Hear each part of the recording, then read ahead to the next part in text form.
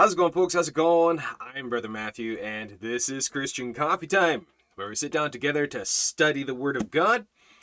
And today we're going to kind of switch things up a little bit, and we're going to be talking about false teachers, false prophets, deceitful workers, damnable heretics, as the Bible calls them. And we're going to see, what does the Bible state about some of these things? Now, there's a lot of differing opinions and views and feelings and interpretations regarding all of this. You got the general overall banner: works-based individuals, works-based salvationists, works-based religions, and then you got cults and sects and all kinds of. So, but what does the Bible say? It says there's the gospel of Jesus Christ, and as it says, and another gospel, which is not another, because there's only one true gospel of one true Lord Jesus. There's another gospel. We take a look, for example, in Galatians. Let's take your Bibles. We're diving right into it. I said to you in the comments, bring your Bibles. We're going to be getting busy here. Take a look at Galatians chapter 1, verses 8 to 9. Galatians 1, 8 to 9.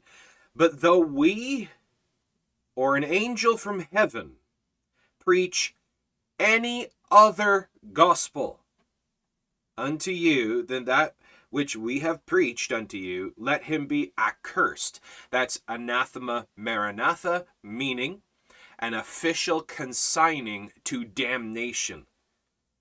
That's what God thinks of it. Let him be accursed. As we said before, so say I now again, if any man preach any other gospel unto you than that ye have received, let him be accursed. Now, with that, though, we have to take a look. What does it mean, another gospel? Because you see many different other belief systems that say Jesus died on the cross, shed his blood, he was buried, rose again, and they say Jesus is Lord, and say, well, that's not another gospel. Okay, well, what would define another gospel? By taking the specifics, now we went over this yesterday in great detail. The gospel of salvation according to Scripture. We went to great detail in that. Now, that's the details of salvation, of the person of Jesus Christ, and what saves you, and save from what. We went in great detail about what is the gospel of salvation according to Scripture. Another gospel would be taking that, what the Bible says, and changing any of the details, any of the specifics, any of the things making that up.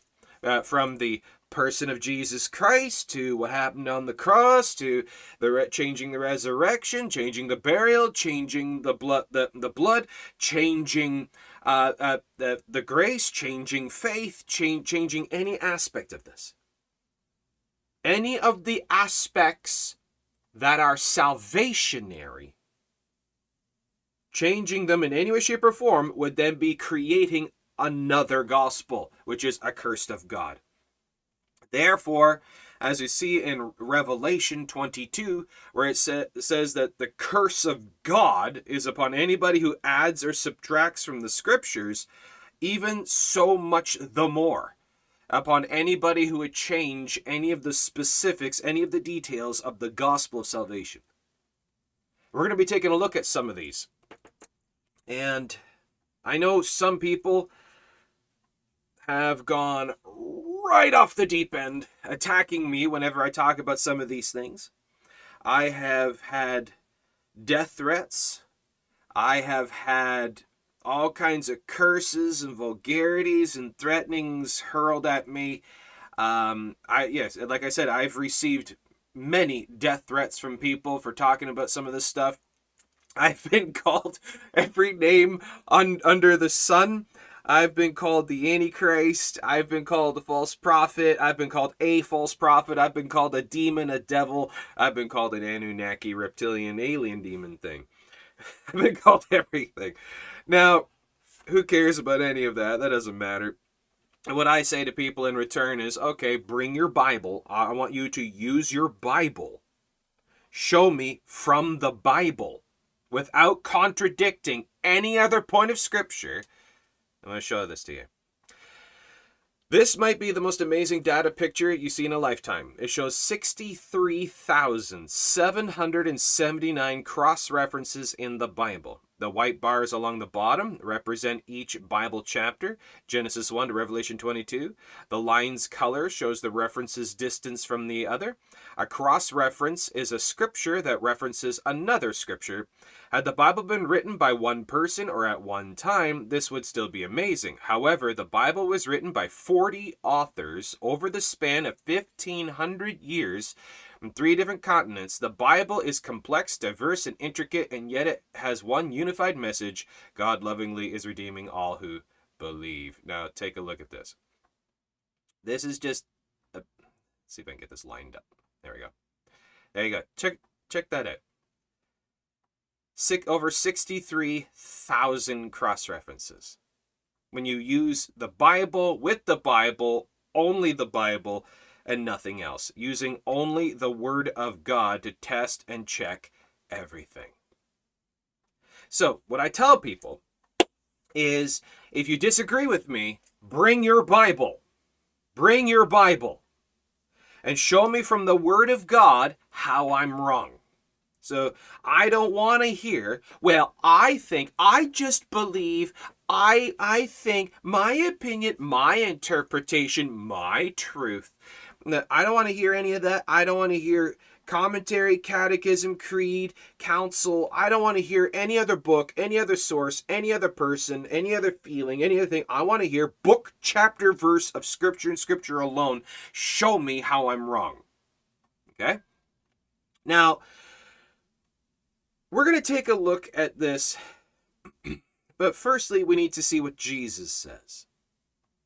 Now, take your Bible, please, and turn with me to Matthew chapter 24.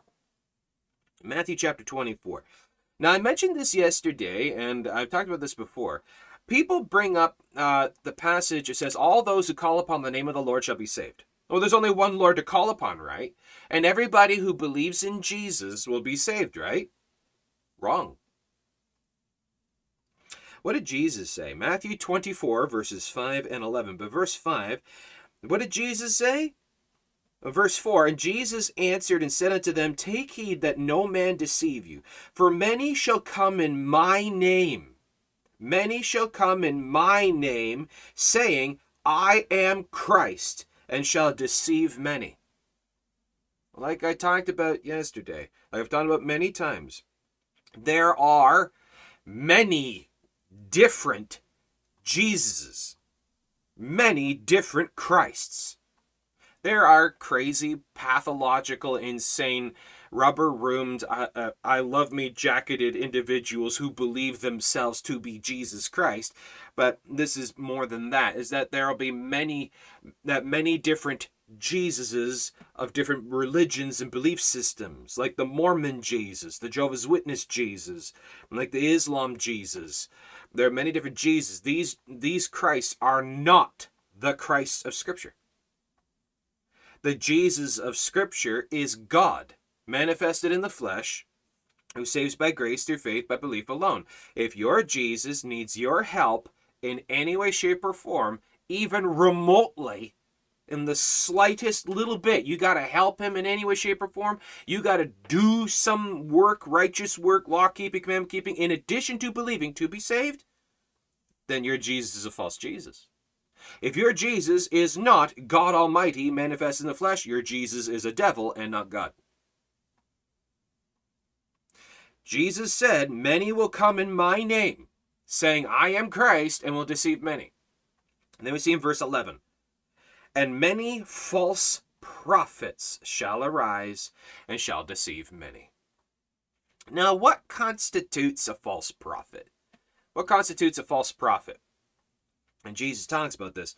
Well, we go back in the Old Testament. We see when God is giving the law and telling all this and telling about the people who say they come in the name of the Lord, but I have not sent them, and they give prophecies and it does not come to pass. They're a false prophet.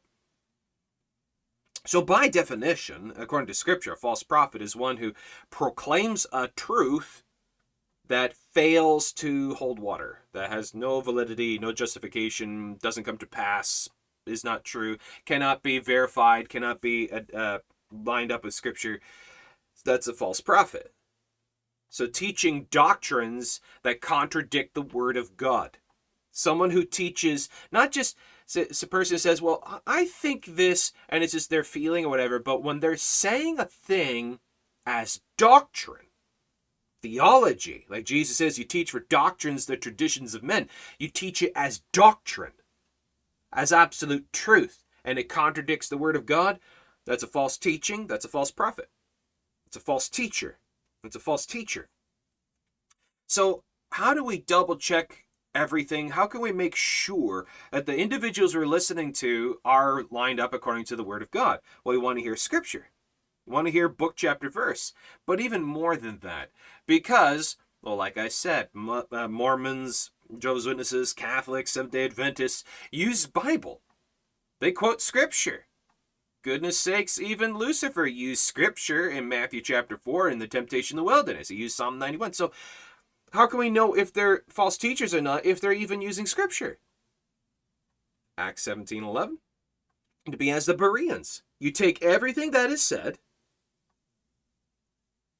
come back to the Word of God, search the Scriptures, plural.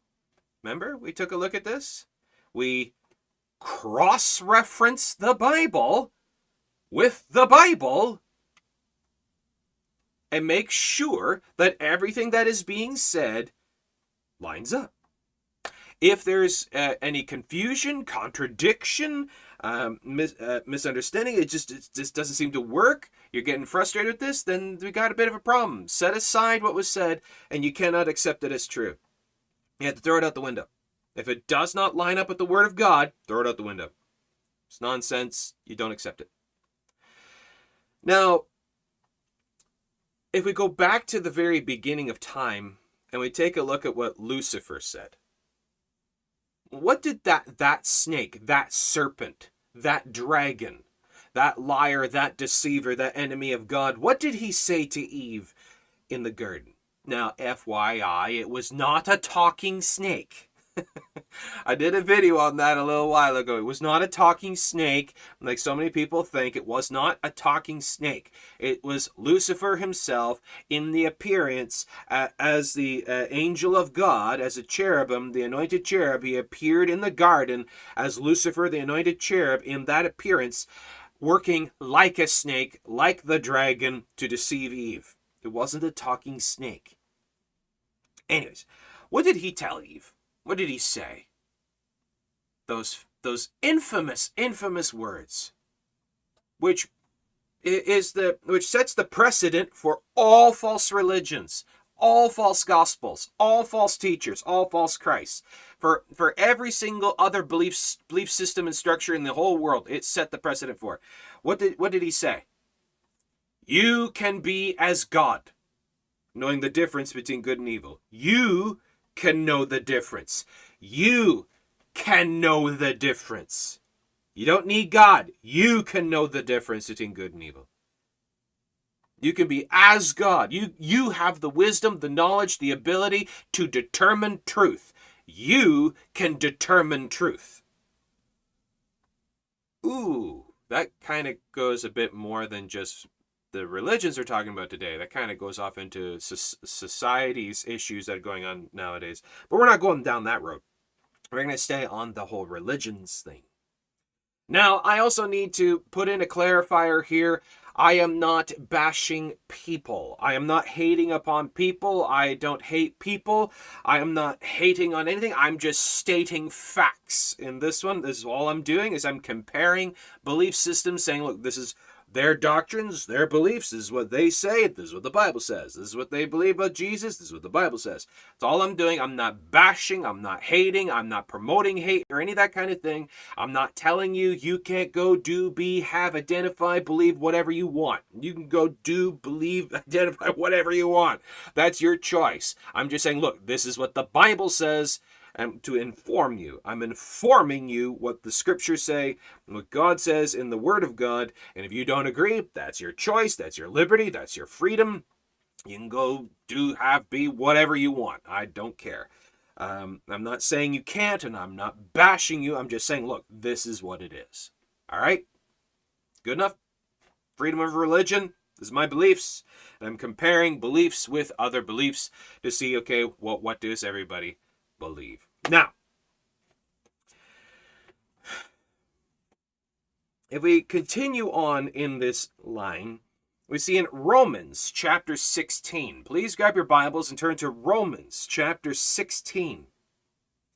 And we take a look in verse 17. Romans chapter 16, verse 17. Now I beseech you, brethren, mark them. What does that mean? To make it clear and known, it's like painting a line or putting a sign or putting the neon flashing thing, a clear public warning. A clear public warning. Mark them, which cause divisions and offenses contrary to the doctrine which ye have learned, and avoid them. Have nothing to do with them. For they that are such, that are contrary to the doctrine, that are offensive to the doctrine of the Bible, for they that are such, serve not our Lord Jesus Christ. See what he says there? They're serving a different Jesus Christ. A different Jesus. Someone who's come in the name of Christ, saying they are Christ, and are deceiving people. See that? They serve not our Lord Jesus Christ, but their own belly, a Jesus of their own being, of their own creation. But their own belly, and by good words and fair speeches, they may sound orthodox, they may sound biblical, they may sound right, and by good words and fair speeches, deceive the hearts of the simple. They're deceivers, liars, damnable heretics, as the Bible calls them. Then we take a look at another one here. In 2 John, see 1st, 2nd, 3rd John, Jude, Revelation. So in 2 John, verses 10 and 11. If there come any unto you, and bring not this doctrine, the doctrine of Scripture, as is taught by Christ, taught by the apostles in Scripture, then he come unto you and bring not this doctrine. Receive him not into your house, neither bid him Godspeed. For he that biddeth him Godspeed is partaker of his evil deeds. You can't even bless them. You can't bless them. You can't even bid them good day. You have nothing to do with them. A complete mark and avoid. It's what the Bible says. People say, well, that's harsh, that's strict. I don't agree with that. So you're not agreeing with what the Bible says, what God says. You think yourself better than God. You can know the difference between good and evil, huh? You see how easy it is to create a cult? All you got to do is go by your feelings. That's all you got to do. Then we go over to Titus chapter 3. Let's go over to Titus chapter 3. Titus. 1st and 2nd Timothy, Titus, chapter 3. And we want verses 9 to 11. But avoid foolish questions. Stupid questions. Stupid questions and genealogies and contentions and strivings about the law, like the law keepers. Strivings about the law, for they are unprofitable and vain. A man that is an heretic. Whoa, we just switched gears here. Now, the Bible, as we're talking about, those that are in contradiction to the doctrines which ye have learned, those that are in contradiction are what the Bible calls heretics. A heretic is someone who is promoting heresy. Heresy is that which is teachings, doctrines, theologies, which are contradictory to what the Bible flat out says.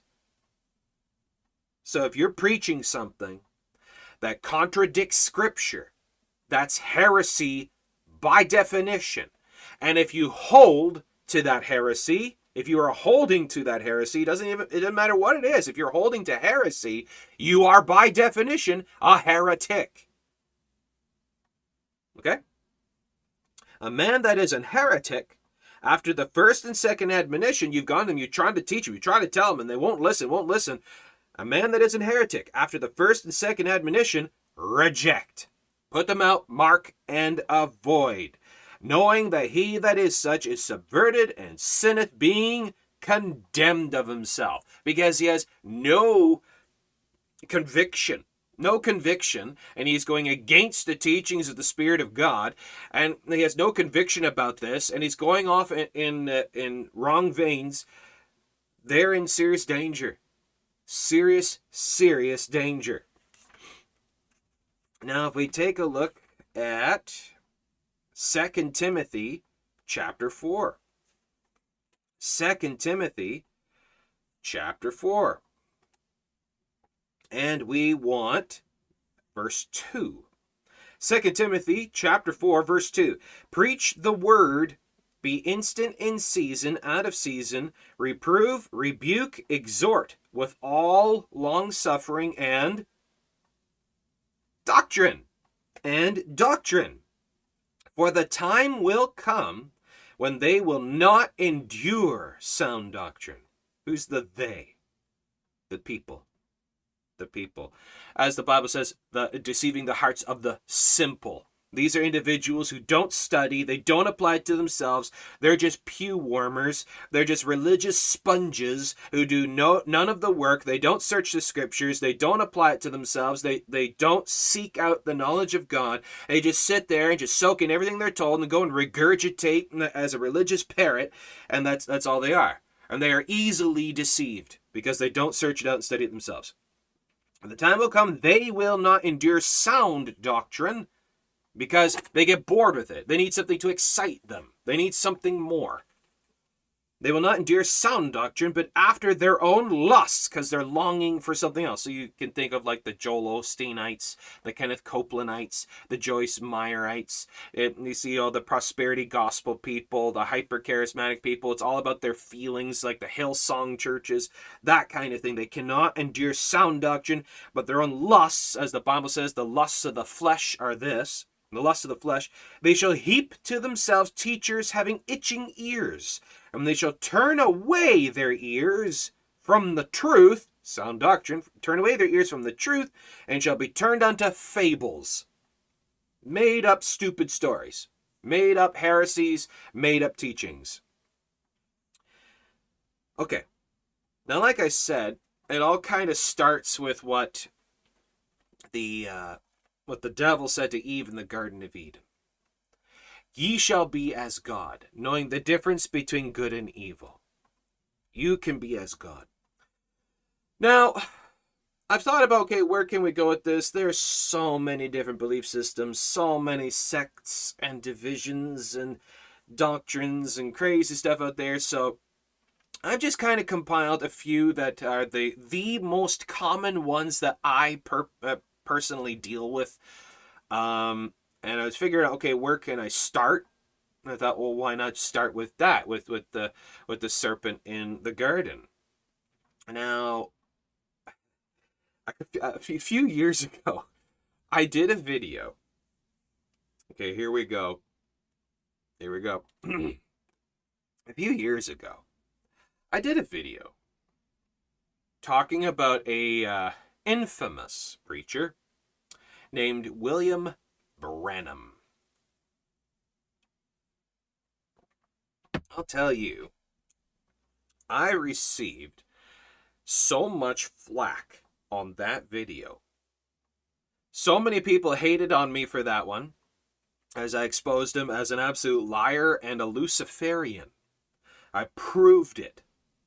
And so many people came down on me, I actually had to disable the ratings counter on the video because I had received so many downvotes.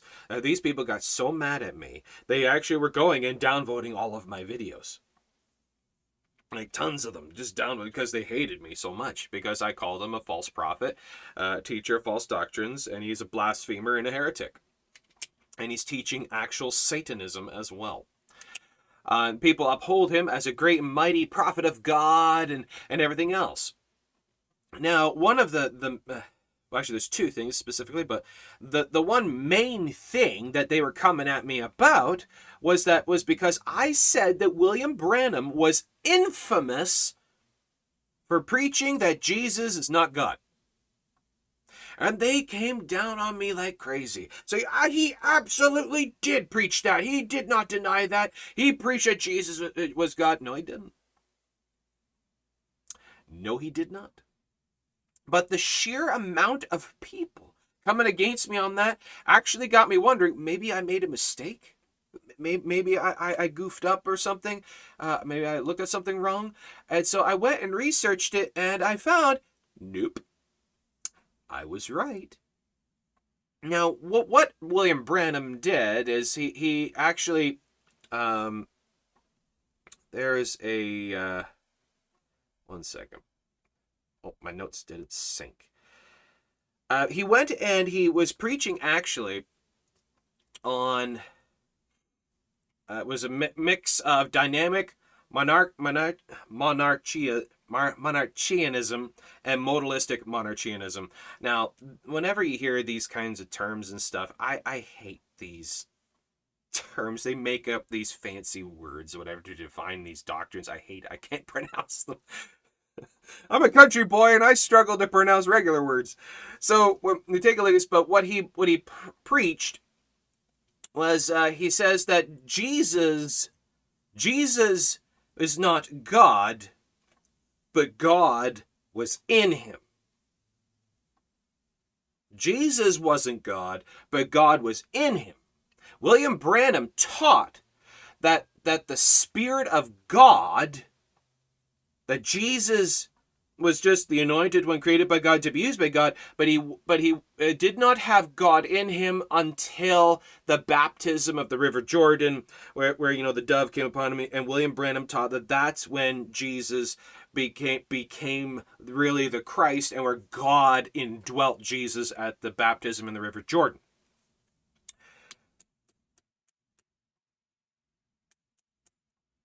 No. That's blasphemy. That's heresy. That is a false doctrine.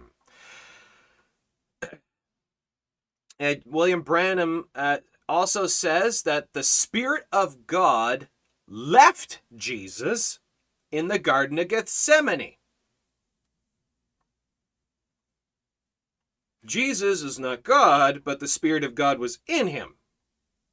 And the Spirit of God left him in the Garden of Gethsemane when Jesus was struggling and praying about what was to come. Not struggling. Sorry, wrong words. I was thinking about his praying and sweat and all this great heaviness that was upon him. That's what I mean by that. So please don't misunderstand me. Is that the praying and the heaviness on him about what is to come. If it is possible, let this cup pass from me. Nonetheless, not my will, but thine be done. And William Branham says at that point, that's when the Spirit of God left him. Now, William Branham said that the church has made a great mistake in making Jesus equal to God. That's the words of William Branham. Now, I took the link that has this link I'm reading off a webpage of quotes and teachings of William Branham and combining it and this is what Branham says, this is what the Bible says. This is what Branham says, what the Bible says. And I put that link in the videos, in the description of the videos on William Branham and the serpent seed theology, which we'll talk about next. Now, we talked about this in great detail yesterday, about the identity of Jesus, what Jesus says, and what the prophecies are about the child born, son given. The child, Isaiah chapter 9, verse 6. What does it say? The child born, the child born, son given is called the mighty God. Micah, the prophet Micah, chapter 5, verse 2, who is born in Bethlehem? The one whose ways are of old, even of everlasting. The Almighty God would be born in Bethlehem. That's what it says. The body of Jesus is the body of God, God's own body. God's own body. William Branham denies the deity of Jesus. He says Jesus is not God. That is blasphemy. That is heresy. That is a false gospel. He is a heretic, and people who believe his gospel will go to hell. That's what Scripture teaches. William Branham is wrong. He's off. He's mixed up. And unfortunately, he died in his sins. He died believing in his false gospel. Now, William Branham was also quite a character in other ways. William Branham, when he was young, since he was 7 years old, he was hearing voices. He was hearing voices and people, creatures were talking to him. And when he was older, he was commissioned by an angel. An angel came to him and told him his doctrines, told him what to believe, what to teach. And William Branham believed himself to be a prophet of the end of days, and that he was commissioned by God. He infamously denied the deity of Jesus and preached against the deity of Jesus. And what he's most famous for, without going into great detail about him, what he's most famous for is his preaching of the serpent seed theology. Now, the serpent seed theology is extremely disgusting, graphic, and immoral. Suffice to say that his teaching is the belief that Eve had sexual relations with the snake in the Garden of Eden and created a line of serpent seed people, and that was the sin. That was the great sin. Not that they ate the fruit, but that Eve had sexual relations with the serpent, and that Cain was the offspring of that union, and that is why Cain killed Abel. But the Bible says in Genesis chapter 3, verses 1 to 7, that the sin was because they ate of the forbidden tree, not because Eve had relations with the snake. And we see in Genesis chapter 4, verse 1, flat out says that Cain is the son of Adam and Eve. Cain is not the offspring of Satan and Eve. So his whole doctrines, his whole teachings are completely out the window. He's a completely messed up clown, and anyone who believes in his doctrines is a heretic by definition. So with that, we could then say William Branham is a false prophet. He's a false prophet.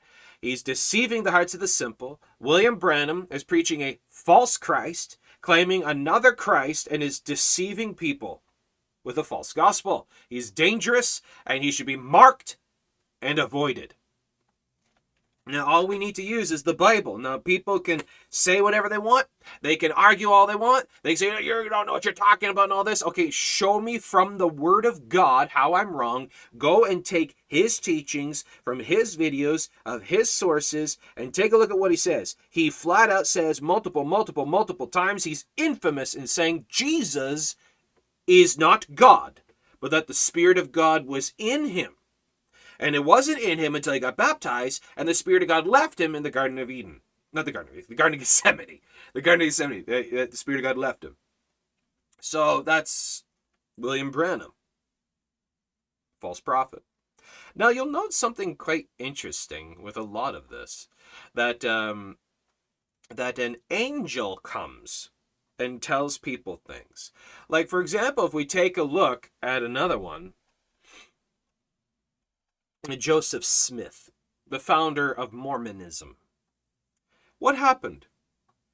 An angel came to him, told him doctrines, deceived Joseph Smith into believing these doctrines,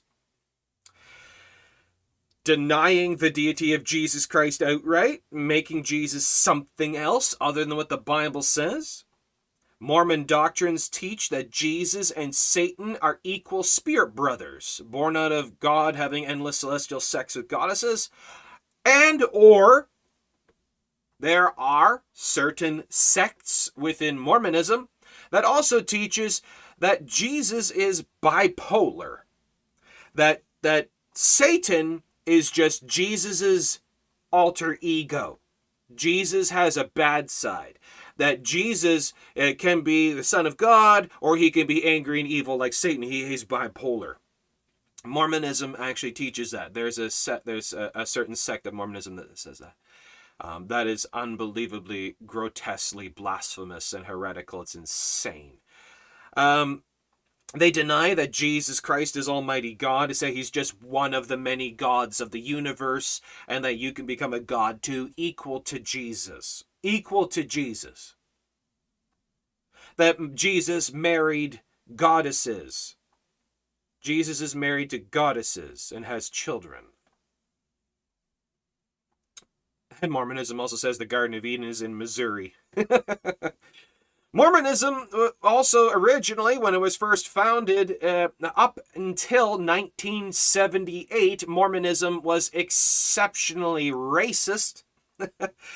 Mormon, and I'm not just saying that like how the leftists and all of them use that term. I'm using it in the original sense. Mormonism taught, right up until 1978, taught that the black people could not go to heaven. The reason that their skin was black was because when in the great rebellion in heaven, that when Lucifer was kicked out and all of his angels aside with him were kicked out, they fell to the ground. As they were falling, they turned black because of all their sin and evil. And you know where the devils are because they're in the black people. That's what Joseph Smith taught, and that is what the original doctrines of Mormonism teaches. That if you have colored skin, you cannot go to heaven. Up until 1978, and they kind of stopped teaching that one because that was a problem. Just a little bit, right? Mormonism is disgusting.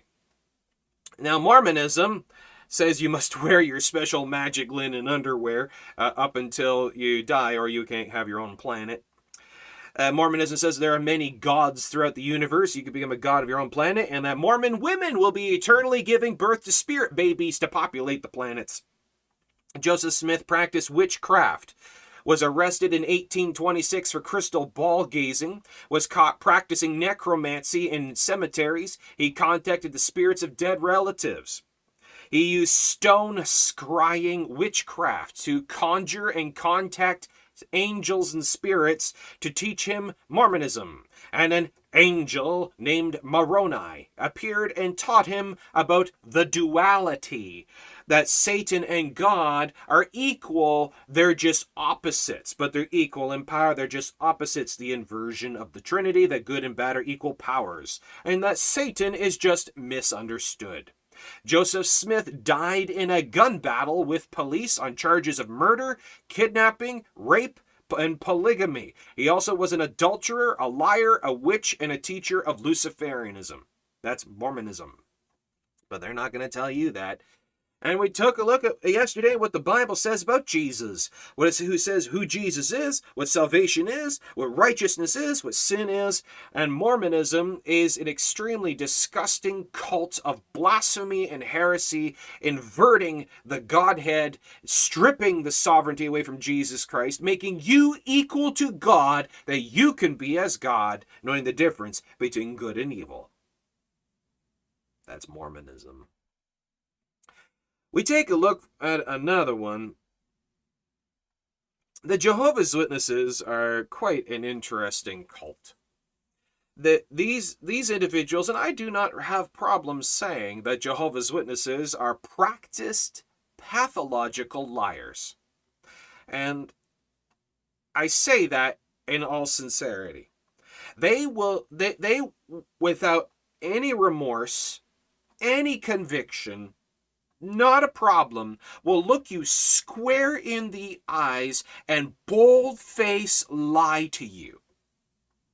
They will deny vehemently their own beliefs to deceive you. Well, their beliefs are written down on paper, doctrinal statement, statement of faith. This is what they believe, and they hold to that absolutely with all of their heart, but they'll deny it just to try to prove you wrong.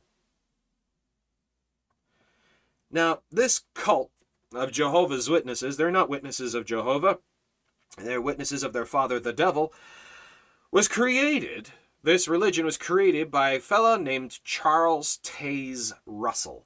Charles Taze Russell, the founder of the Jehovah's Witness religion, was the founder and creator of the Watchtower Society in 1879. He died in 1916. Was convicted on fraud and libel in court of law. He concocted huge lying schemes of world travel to boost his reputation. He was caught in the lie. Charles Russell was convicted of lying in court of law, taken to court by Baptist pastor J.J. Ross in 1913, proving Charles Russell was not a theologian or scholar, had no education on dead languages or biblical accreditation. Charles Russell neither knew Greek or Latin or Hebrew, even after saying in court under oath that he did. He had never taken a course in philosophy or theology. He was never ordained by any clergy, even though he said he was. He said his wife never did divorce him and that the court never ruled him to give alimony, which was proven false. The opposite was proven true in court. Thusly, Charles Russell was proved to be a premeditated perjurer and liar in court with no scruples of lying under oath, and whose doctrines were based on no sound education or knowledge. Afterwards, he played the victim card whenever cornered, and he would hide behind the veil of a martyr. He would play the martyr card. He was titled a menace, a societal menace, by the majority of churches in Canada, and was consequently deported from Canada due to his hindrance of the mobilization for World War I. He was opposed to governments, their laws, and the war. So you can see where this is going. Now, who's a liar? Who is the father of lies? Charles Taze Russell was convicted as a premeditated pathological liar and perjurer in court. These are his beliefs. Now, one of the main things that we see in the Jehovah's Witnesses cult, they say and teach that Jesus is Michael the Archangel. Now, we went over this in great detail yesterday, seeing, according to the Bible, who is Jesus. What did Jesus say? What did the prophets say? What did Jesus say? What did he teach? What did he prove? What did he do? And we saw how now, by it's just undeniable, absolutely proven, absolute, according to the Word of God, Jesus is the Christ, the mighty God, manifested in the flesh. He took on him not the nature of angels, but of the seed of Abraham. He is not an angel. And by the way, that verse, he took not on him the nature of angels, but of the seed of Abraham, that verse is omitted in the Jehovah's Witness Bible, FYI. And we see in the book of Jude where Michael the Archangel is even less powerful than the devil. So you got a bit of a problem. If your Jesus is less powerful than Satan, you kind of got a problem. But aside of that, Jehovah's Witnesses also say that Jesus Christ returned to the earth in 1914. But not in physical form. He was invisible. So how did they know?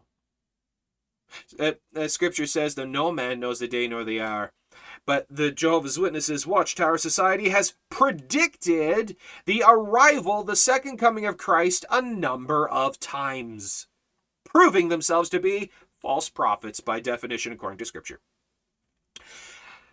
They also have in the Jehovah's Witness cult, now you're not supposed to know this, only certain individuals within the Jehovah's Witness religion who are seen and proven to be dependable and trustworthy in Jehovah's Witness religion, that other people are not supposed to know about this special event that Jehovah's Witnesses do, and they will lie to your face denying it. They will deny it vehemently, but the Jehovah's Witnesses have a special event that they do from time to time when the Watchtower Society predicts the second coming of Christ. What they do is they all gather together together. Certain ones of them would gather together out in fields, out in the country, away from society, and they will have what's called a scream at the sky event, where they believe that when they all gather together and at a set agreed time, they all start screaming at the sky because they believe that will hurry up Jesus. And they've done this a few times. Jesus still hasn't come yet. They believe that in John chapter 1, it says, in the beginning was the Word, and the Word was with God, and the Word was God. The Word, which is God, that became flesh and dwelt among us. They believe that the Word, those two, the Word in John 1 and 14 is a God. That the Word is a God. Not the Word is God, but the Word is a God. They put the word a, the little letter A in there. The word is a God. That the beginning of which is the beginning of the creation of Jehovah. Misunderstanding the Hebrew and Greek of the word Elohim and denying Isaiah 45 verses 5 to 6, which says there's no other God beside me. They say there are other gods. That Jesus is a God. They teach that Satan brought sin into the world in the Garden of Eden. But according to the Bible in Romans chapter 5 verse 12, it says sin came into the world by Adam's transgression. Adam's transgression. Not Satan's transgression. Sin came into the world by Adam's transgression. They say, no, it came into the world by Satan. Now, Jehovah's Witnesses, one of the main things that are their big issue that was started by Charles Taze Russell in the creation of all of this is they absolutely hate, they absolutely detest the doctrine of hell. They deny hell exists. No, it doesn't exist. That when you die, you're dead as a dog. You just someone switched the light up, pulled the plug, you just cease to exist. You just go into nihilism, nothingness. You just cease to exist. Unless someone in your house, if someone in your family is a Jehovah's Witness, God will have mercy on the rest of the family, a partial mercy, that when they die, they won't cease to exist. They'll just kind of go into this nebulous waiting period where until the millennial reign of Jesus, you will be resurrected for 1,000 years, and then you'll cease to exist after the 1,000 years. Where they get that, I have no idea. I have no idea where that comes from. That makes absolutely no sense. They made that one up. But they teach that. They believe hell is just the grave. Which I like to troll Jehovah's Witnesses with that one. I ask them, so, okay, you know who Charles Taze Russell is, right? He was the founder of your religion. They're like, well, yeah, we know who Charles Russell is. I'm like, okay, what did you do with him when he died? What do you mean? When he died, what did you do with his body? He was buried. Oh, so you put him in hell. So Charles Russell is in hell. If hell is just a grave, then Charles Russell is in hell. They don't like that. They believe hell is just the grave, and that hell, mentioned in the Bible, is metaphorical and doesn't exist. Also known as the annihilation doctrine. The annihilation doctrine. They believe that you just cease to exist. Denying the doctrine of Jesus in the Gospels regarding hell, and the mentions in Revelations where hell is brought up and they are judged out of the books and cast in the lake of fire. They say that doesn't exist. It's all metaphorical. Jehovah's Witnesses say that souls are mortal. Souls are mortal and can be destroyed. And animals have souls, but mankind is special. Denying the eternal damnation and eternal life is mentioned in Scripture. Eternal means having a beginning and exists forever. They don't believe that. They believe souls are mortal. And Jehovah's Witnesses believe that Christ is a created being. Christ is the spirit of the anointed one, the prophesied one. The Christ is the spirit of the mighty God, everlasting Father. In Isaiah 9:6, the one whose ways have been of old, even of everlasting. Micah 5:2. But they say no, Christ is a created being. Michael the archangel. They say Jesus is Michael the archangel. No. They teach that salvation is by works. You need to maintain to earn your salvation and maintain to keep your salvation, because you can lose your salvation as well. They say that the reason for this as well is the more good works that you do will earn you a spot in heaven, because according to the Jehovah's Witnesses, according to the Watchtower Society, according to that religion, brace for it, according to the Jehovah's Witnesses, only 144,000 people will be allowed in heaven. And you have to earn a spot. And that if you're better than someone else who's gone on before, you can actually kick someone else out and take their place. It's a brownie point system. And it's only 144,000 tickets. You gotta earn your spot in heaven. Yeah. Salvation is by works. Thusly, they deny the teaching of the Word of God. That, as the Apostle Paul stated, it's not by works, not by righteous works, it's not of yourselves, it's a gift of God, and it's not by the works of the law. They deny that. They say Apostle Paul is wrong in that. They say, no, it's by works. They deny worship of Jesus Christ. That Jehovah's Witnesses, they deny worship of Jesus Christ. You are not to worship Jesus. You only worship God. They say they do not worship Jesus. They teach against worshiping Jesus, even though the Bible flat out teaches worship of Jesus Christ, that Jesus accepted worship, Jesus invited worship, and that many people worshipped him. They say, no, that worship is that's not worship like we know worship of God. They were just revering him. It's just kind of like a veneration, but they weren't worshiping him. So Catholics don't worship Mary, right? They just venerate her. Do you know that when you actually go and grab a dictionary and you look up the word veneration, do you know what the word veneration means? You know what it means to venerate? By definition. Well, the Oxford dictionaries and all the others, Britannica, and look at all these different ones that describe words and stuff. You know what the word veneration means? Worship.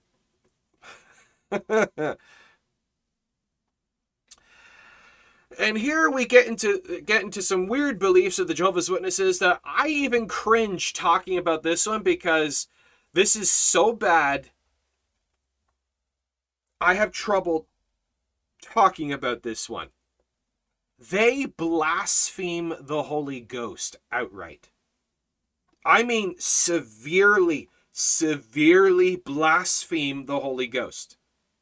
Jehovah's Witnesses, according to their doctrines of their religion, Jehovah's Witnesses say that the Holy Spirit is just an energy force, a nebulous energy force of God, and those who believe that the Holy Spirit is a person are Satanists.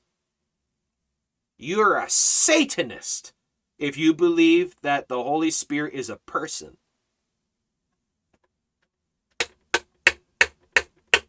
That is blasphemy of the Holy Ghost.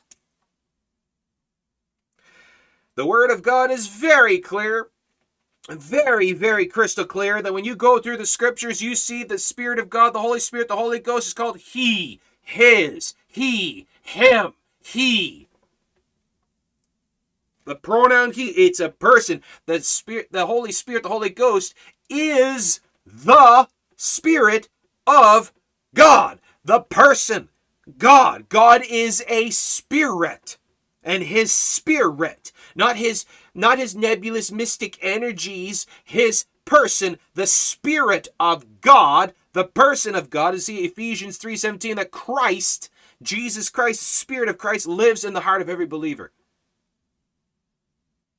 But they blaspheme the Holy Ghost and say it's Satanism to say that the Holy Spirit is a person, because they say it's just a nebulous energy force. that doesn't make you cringe, I don't know what will. So, when we take a look at some of these, and there's much more, but we're not going to go into it, that's sufficient. When we take a look at what they believe and what their founder is all about and what happened there, that Charles Taze Russell, pathological liar, no compulsion about it, no conviction, no morality in there.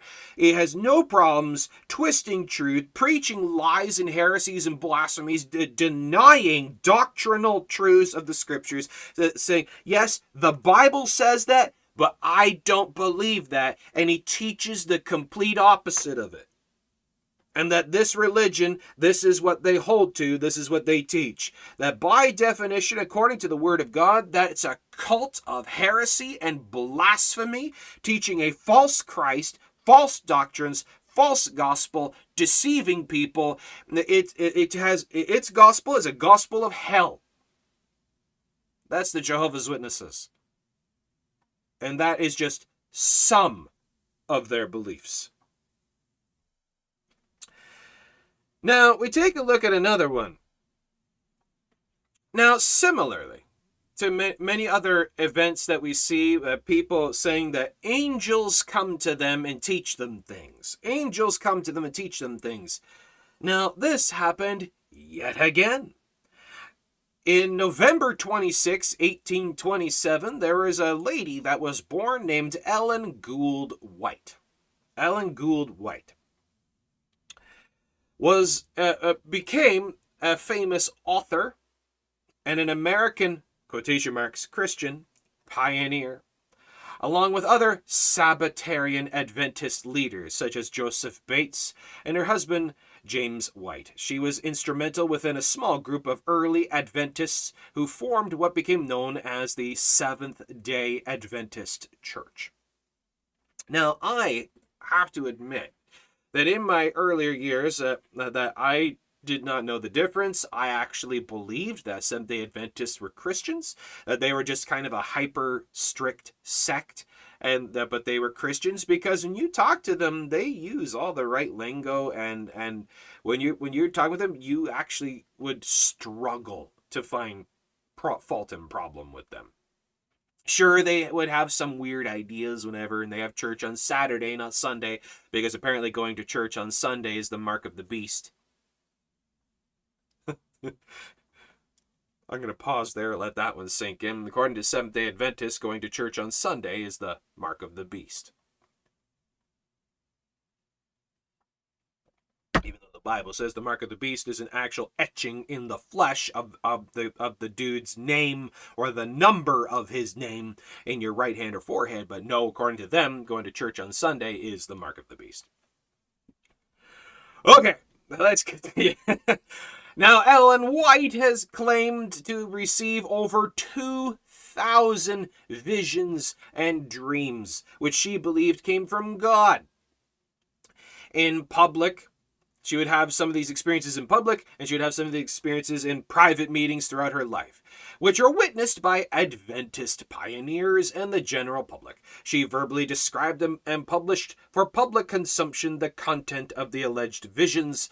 The Adventist pioneers viewed these experiences as the biblical gift of prophecy, and they called her a prophetess. She is the prophetess of the Seventh-day Adventists, upheld in their religion in level like the Pope is in Catholicism. She is like the Pope in the Seventh-day Adventists. What she says is the gospel truth.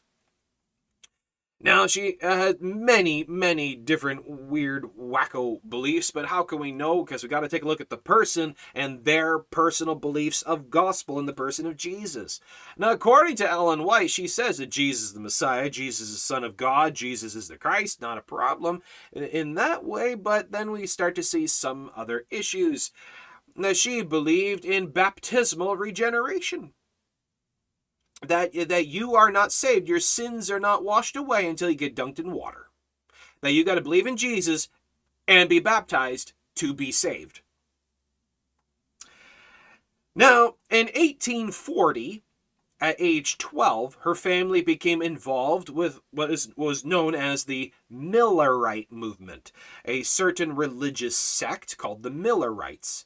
The Millerites were the followers of the teachings of William Miller, who in 1833 first shared publicly his belief that the second advent of Jesus Christ would occur in roughly the year 1843 and 1844. A cult. She attended a cult. She believed in the doctrines of this weird cult. She attended William Miller's lectures, and she felt guilty for her sins and was filled with terror about being eternally lost. She describes herself as spending nights in tears and prayer and being in this condition for several months. And on June 26, 1842, she was baptized by John Hobart in Casco Bay in Portland, Maine, and eagerly awaited Jesus to come again. And he didn't.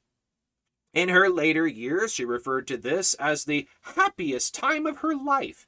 Her family's involvement with Millerism caused them to be disfellowshipped by the local Methodist church. Who knew that the Methodists would have doctrinal compulsion?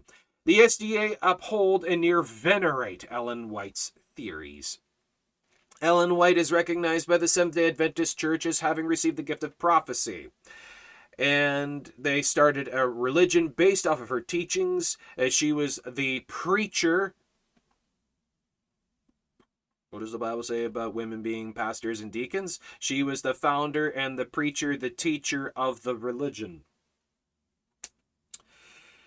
Now, they see her written works, they uphold the writings of Ellen White as a continuing and authoritative source of truth which provide for the church comfort, guidance, instruction, and correction. You know what that means? Her writings are additional scripture. Her writings are additional scripture, according to their fundamental beliefs as listed on their website, Adventist.org. She is basically the SDA Pope in this sense, in her dictating doctrine and teaching. But the Word of God says about those that teach anything contrary to the Word of God are accursed of God. Let's take a look at some of the beliefs of the SDA, the Seventh-day Adventists. All right, now, yes, they are a hyper strict, law-keeping, commandment-keeping sect. Basically, if you had to describe it, they're trying to be good Jews based off of what they're about. They think that they have to be like good Jews. Now, also, I'm just going to rabbit trail here for a second. If you remember the previous week when I was talking about the individual that attacked me over my consumption of caffeine, because he says that the caffeine is equal to cocaine, and that if you drink coffee and tea, you're no better than a drunkard and you're accursed of God. That was a Seventh-day Adventist. They hold to strict dietary laws. Eating meat is forbidden, and consuming caffeine is forbidden. So yeah, they have unbiblical beliefs in mandatory maintenance of lifestyle. When it comes to lifestyle, Seventh-day Adventists hold to the belief that the human body is the temple of God. Well, it is. It's the temple of God, and thus should be cared for properly. Well, it should be. Because of this, Seventh-day Adventists abstain from harmful, sinful substances like alcohol, tobacco, caffeine, and chocolate. And pork. And maintain a vegetarian diet, teaching that eating meat is wrong. Okay. What does 1 Timothy chapter 4 say about that?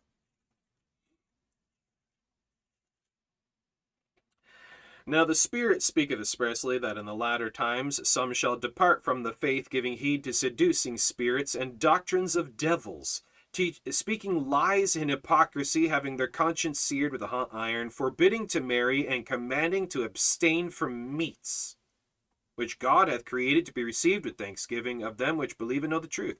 For every creature of God is good, and nothing to be refused, if it be received with thanksgiving, for it is sanctified by the word of God and prayer. So teaching to abstain from meats is doctrines of devils. So yeah, Acts chapter 15 and 1 Timothy chapter 4 would kind of contradict with their lifestyle there in certain points. Also, according to the Seventh-day Adventists, that they also have a certain amendment for abortion. You can murder babies. You can kill your child.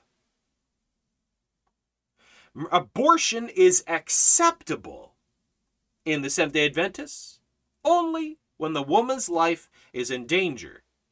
And in cases where pregnancy poses a serious moral dilemma, you can murder your child. It's okay. I'm just going to leave that one there. Therefore, Ellen White and the SDA are preaching doctrines of devils and that which is contrary to sound doctrine, thus the heresy and error of the Seventh-day belief. Veganism is not wrong when in and of itself it's of your own personal choice. If you just personally choose, I just don't want to eat meat, that's fine. I just don't want to eat pork, that's fine. But saying that it's wrong to eat pork, eat meat, or eat things, that's sin.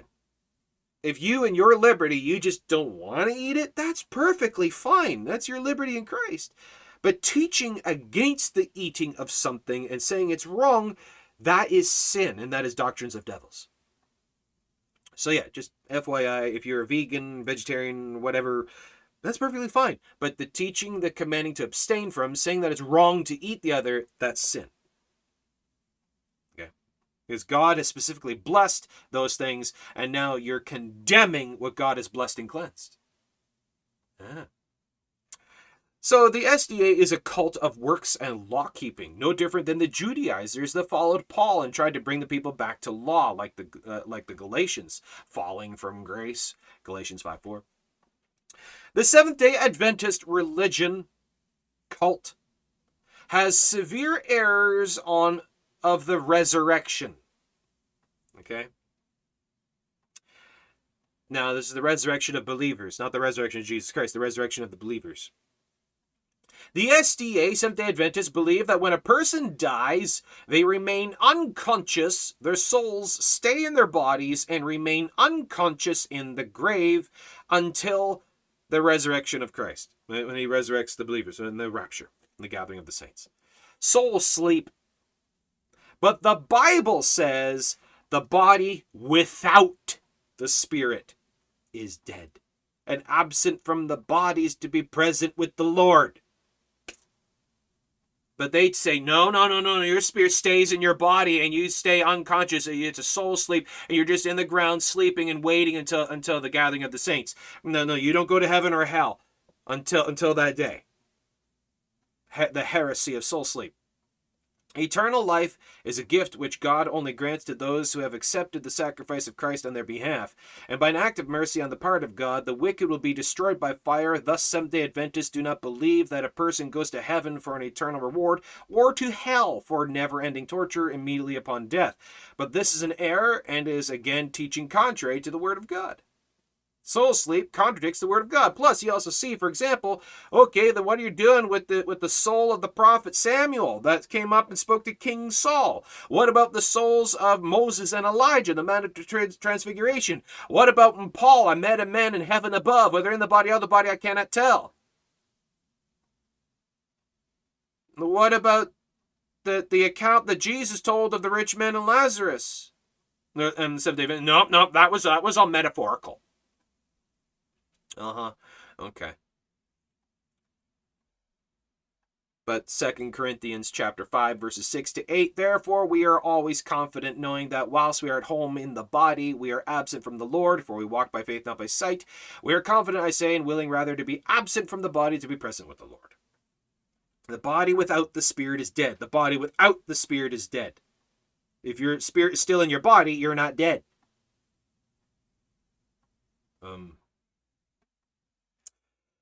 Then we see the Seventh-day Adventists also have another weird, wacko, wild belief. And this is the error and heresy of the investigative judgment doctrine. The investigative judgment doctrine of Ellen G. White. The SDA believe in, the SDA believe in salvation by faith in Christ alone. But you see, much like other cults and other weird religious sects, what they do is they use orthodox language. They use our words. Faith, grace, salvation, resurrection. They use our words. But what they do is they redefine the meaning of certain words. Kind of like how the Calvinist redefines the meaning of the word all, world, whosoever. And what they do is they take the word faith, where the Bible teaches that faith is the substance of things hoped for, the evidence of things not seen. Faith is believing trust. They say, no, faith is works. Faith is obedience. Faith is works. So they believe in salvation by faith in Christ alone, but hold that good works are seen as evidence of that faith, and that if you don't maintain works, you're not saved. That sin or failure to follow the SDA commandments is a sign of loss of salvation. The investigative pre-Advent judgment doctrine is that which they believe which takes place in heaven before the return of Jesus. Before Jesus comes, he's going to investigate. He's going to do an investigation. Before Jesus returns, before the return of Jesus, reveals to heavenly intelligences who among the dead are asleep in Jesus and will have a part in the first resurrection, and who among the living are abiding in Christ and are ready for translation. What does that mean? That Jesus will investigate, search the lives of all the people that have believed on him, and he'll investigate their lives to see if they're worthy enough to enter heaven. So the heavenly intelligences, all the angels and everybody will be assisting Jesus and investigating you and investigating all the believers' lives to see if they're worthy enough to be raptured. Worthy enough to enter heaven. This judgment vindicates the justice of God in saving those who believe in Jesus. Therefore, this is saying that God weighs the works and evidences of the person and decides who is saved and who is not, thus works-based system. The sin salvation weigh scale. Like Roman Catholicism. Just like Roman Catholicism.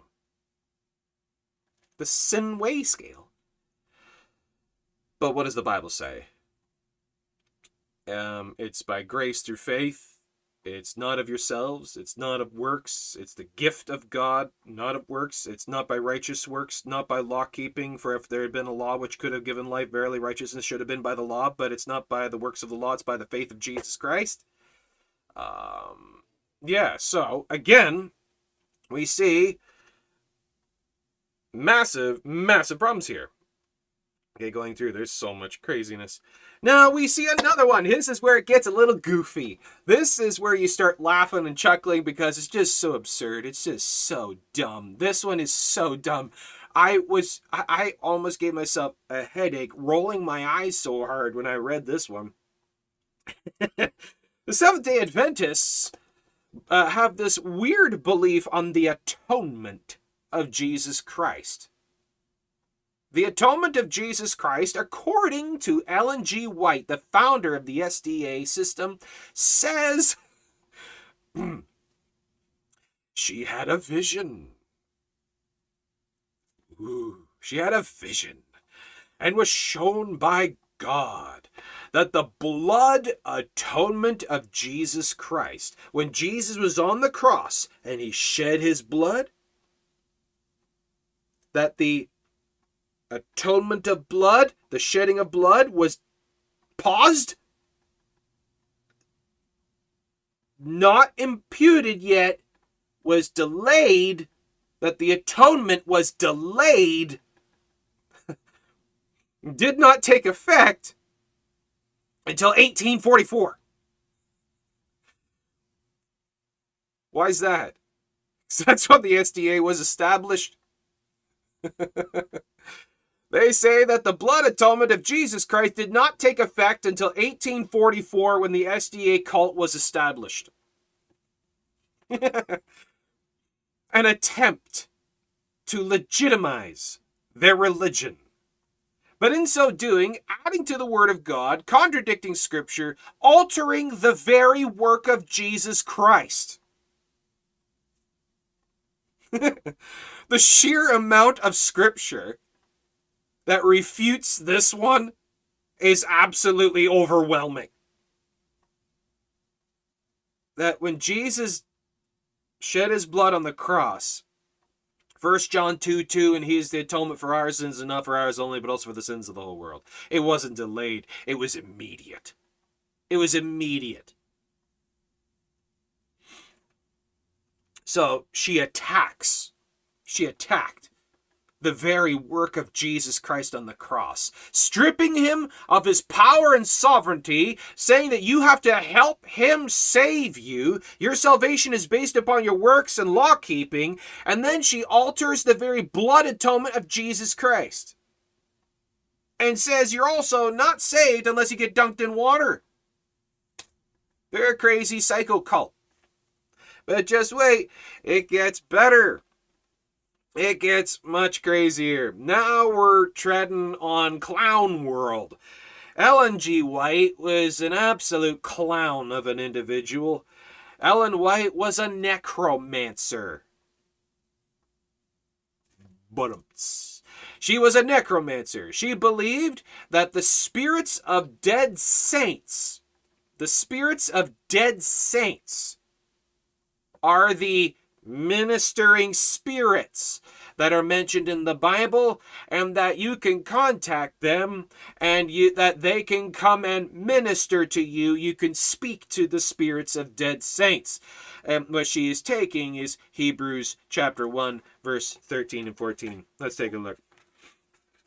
See, what in the world is she on? What is she talking about? Now, in Hebrews chapter 11, verses 13 and 14. These all died in faith, not having received the promise, but having seen them afar off, and were persuaded of them, and embraced them, and confessed that they were strangers and pilgrims on the earth. Did I have the right passage? Oh, I'm in Hebrews 11. It's Hebrews 1. I was wondering, that's not what I'm talking about. That's why you always got to check everything. Okay, now Hebrews chapter 1, there we are. That's the passage. Hebrews chapter 1, verse 13 and 14. But to which of the angels said he at any time, sit on my right hand until I make thine enemies thy footstool? Are they not all ministering spirits sent forth to minister for them who shall be heirs of salvation? What's it talking about? Which of the angels? Are they not all ministering spirits? Well, we also see a cross-reference with this with Psalms 104, verse 4. Psalms 104, verse 4. Make sure I get the right chapter. Psalms 104, verse 4. Who maketh his angels spirits his ministers of flaming fire. Angels. Not the spirits of dead saints. So she's actually, in many ways, stealing from Roman Catholicism. Some of the teachings and practices and beliefs of Roman Catholicism, and is implementing it in her own religion. Works-based law-keeping and all of this kind of stuff, and veneration of dead saints. Necromancy. That's what she believed. So this belief in ministering spirits, being the spirits of dead saints, is actually Roman Catholic. And praying to the dead, speaking to the dead, communing with the dead, is blatantly described as necromancy in the scriptures. Praying to any other than God is idolatry, heresy, blasphemy, and doctrines of devils. Seventh-day Adventism. The Religion of Seventh-day Adventism, the SDA by Ellen G. White, Changing the Gospel to Works, Changing the Atonement of Jesus Christ, Doctrines Based on Visions, Speaking with the Dead, Prophetess is Authority over and or equal to the Bible. She's nuttier than a fruitcake. All right. Now, Islam. Why are you going there? Well, because we see a thread. Now, Islam, they say, goes back to Abraham and Ishmael. No. Because Islam itself did not exist until the formation of it by the man named Muhammad. Now, Muhammad lived in the 600s AD. And that you can actually go look at all of the records. As even Muslims will attack me for this, which they do, and they say I'm making it all up, which they say that, and they go all nuts on this. But you can actually look at all the historical documents that prove this to be the case. Muhammad was just when he was younger, was raised by Catholic nuns until he was of age. And he hated the Catholic Church, he hated the Jews, and he went out and he traveled around and he heard many myths and stories and lore and started compiling and creating his own beliefs. And he created his own religion based off of 3 of the main religions of the time.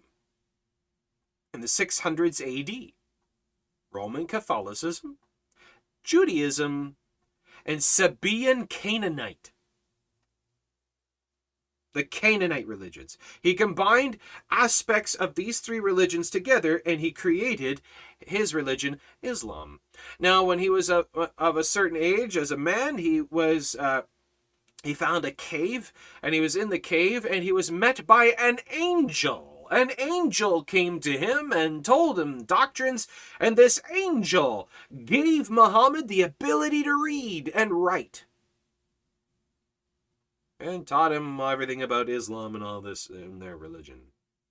And he went around and he spread the word at first peacefully and teaching all this until he got a certain amount of power and a certain amount of followers, and then he started spreading his religion by the sword. Convert or die. And that is where we're at today. Now, Islam teaches your salvation is based upon keeping the law and the commandments of Muhammad and their God. And that you have to keep all these things and maintain yourself. Unless you're a woman, no woman goes to heaven. Just if you're a really, really good, pious, devout Muslim woman, you'll still go to hell, but Satan will hardly touch you. He'll only string you up by your hair and spear you once in a while you burn in fire just a little bit. No woman goes to heaven.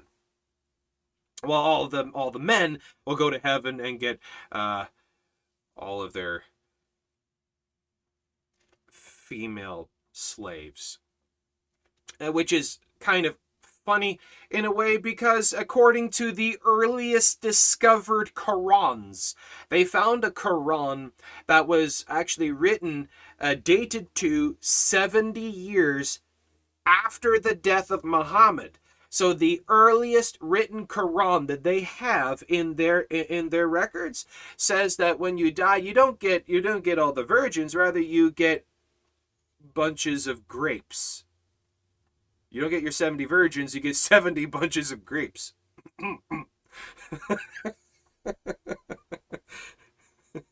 Not virgins, more virgin wine. So yeah, there's that. But your salvation is based upon all this, unless, according to the Quran, it teaches if you kill a Jew or a Christian, you immediately get a golden ticket to heaven. Yeah, but I'm not going to go down that road, or we're going to get all kinds of problems. Now, you can attest this. You can say, okay, prove me wrong by using the Quran itself. Show me the passages, because I've done the studies. I've read it. That's what it says. And again, I'm not hating on anything. I'm just saying, look, this is what it says, and this is what the Bible says. So I'm just comparing religions here. I'm not bashing. I'm not saying if you want to go and believe Islam, go right ahead. That's your right. It's your liberty. I'm not saying you can't. You can go have whatever you want. All right? I'm just comparing belief systems here. That's all I'm doing.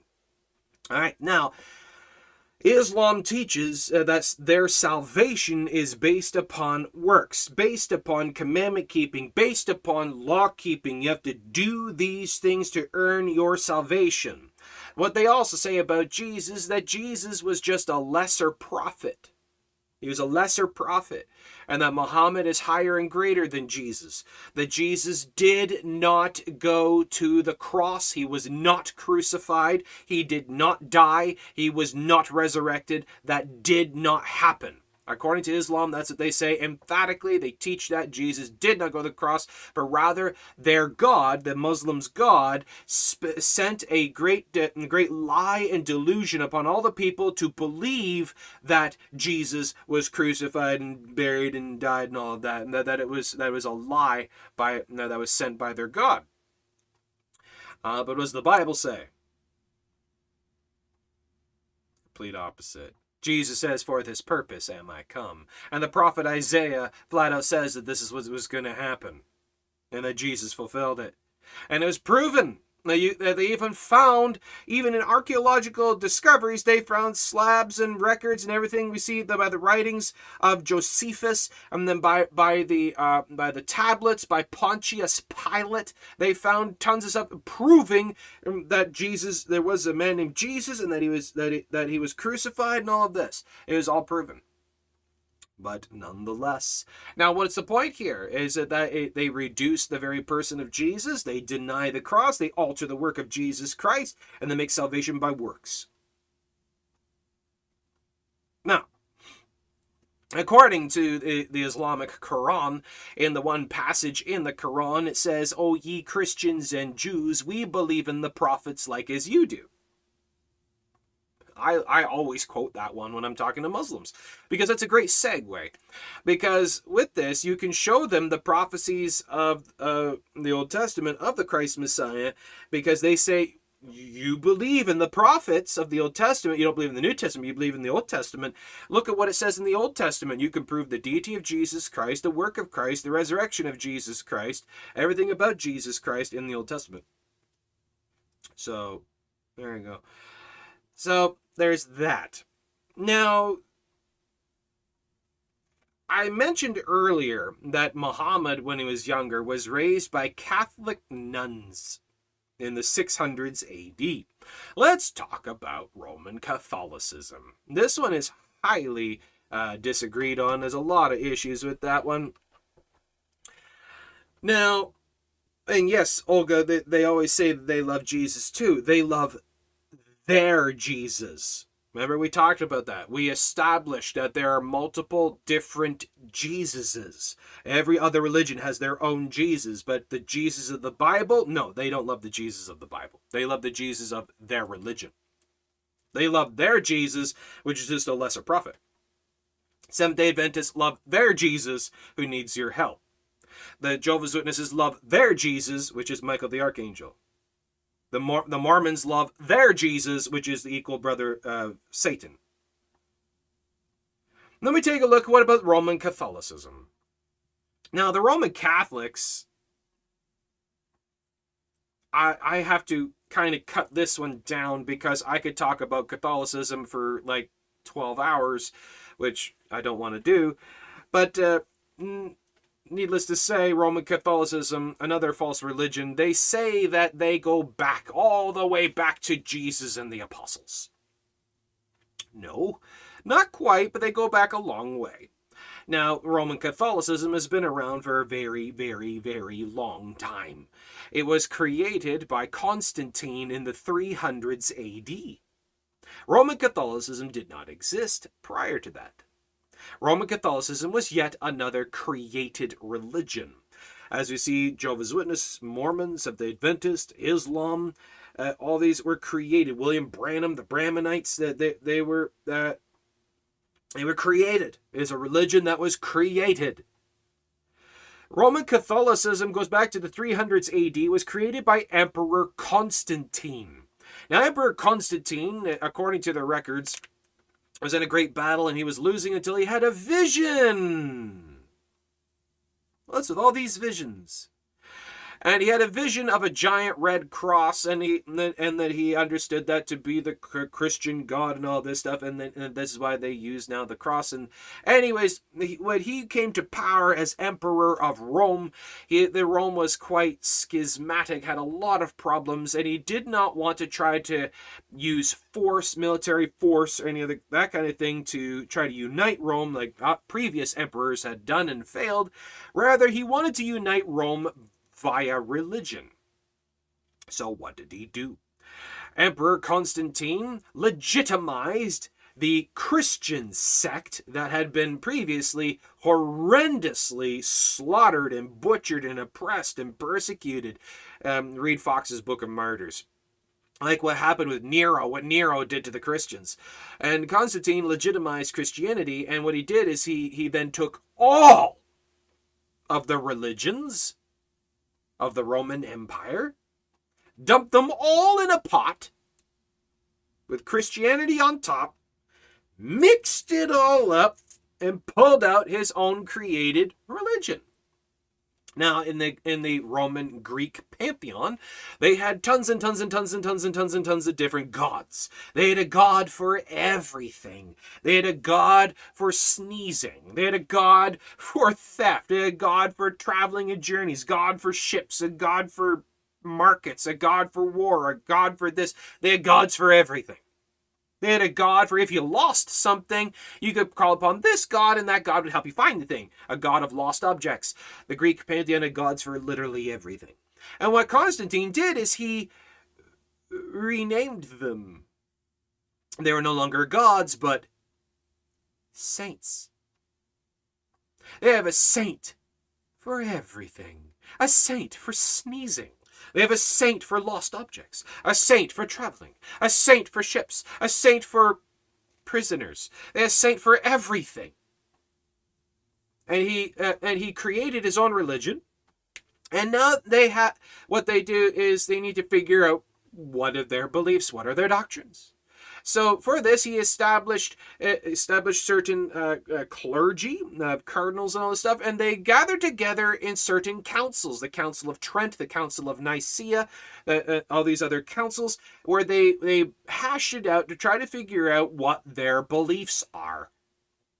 Because they had a lot of different problems and a lot of different ideas and what they thought of this, because, well, they clearly don't have the Spirit of God and they have no understanding of Scripture, so they need to try to figure it out themselves. So the Council of Trent, the Council of Nicaea is Roman Catholic. You hear a lot of professed Christians quote from the Council of Nicaea that you might as well be quoting from the Tibetan Buddhist text because it has just as much validation. The Council of Nicaea is Roman Catholic, not Christian. Again, the Council of Nicaea, the Council of Trent is Roman Catholic, not Christian.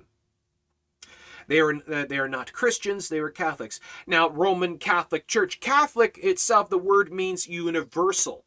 But when you take a look, what it means is the universal church of the Roman Empire. The Roman Catholic Church. It's the universal church of the Roman Empire. It's a universal religion. You've heard of universalism?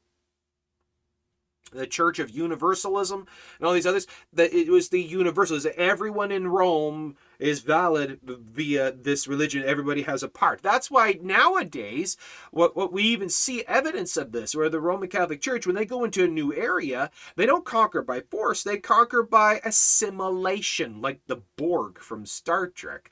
They go in and they take aspects of the religion. That's why in Haiti, you can be a practitioner of the old ways of Haitian voodoo and still be a good Roman Catholic. It's called voodoo. Where voodoo, they actually have an idol of Mary, except she's a black woman.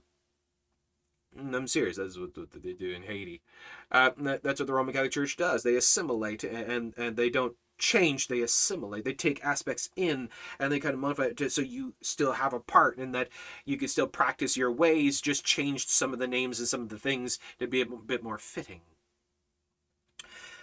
Roman Catholicism changes the very person of Jesus Christ. They reduce his sovereignty, his power, and that Jesus is not Almighty Sovereign Lord God, the Bible says, but rather he's limited because he needs his mommy.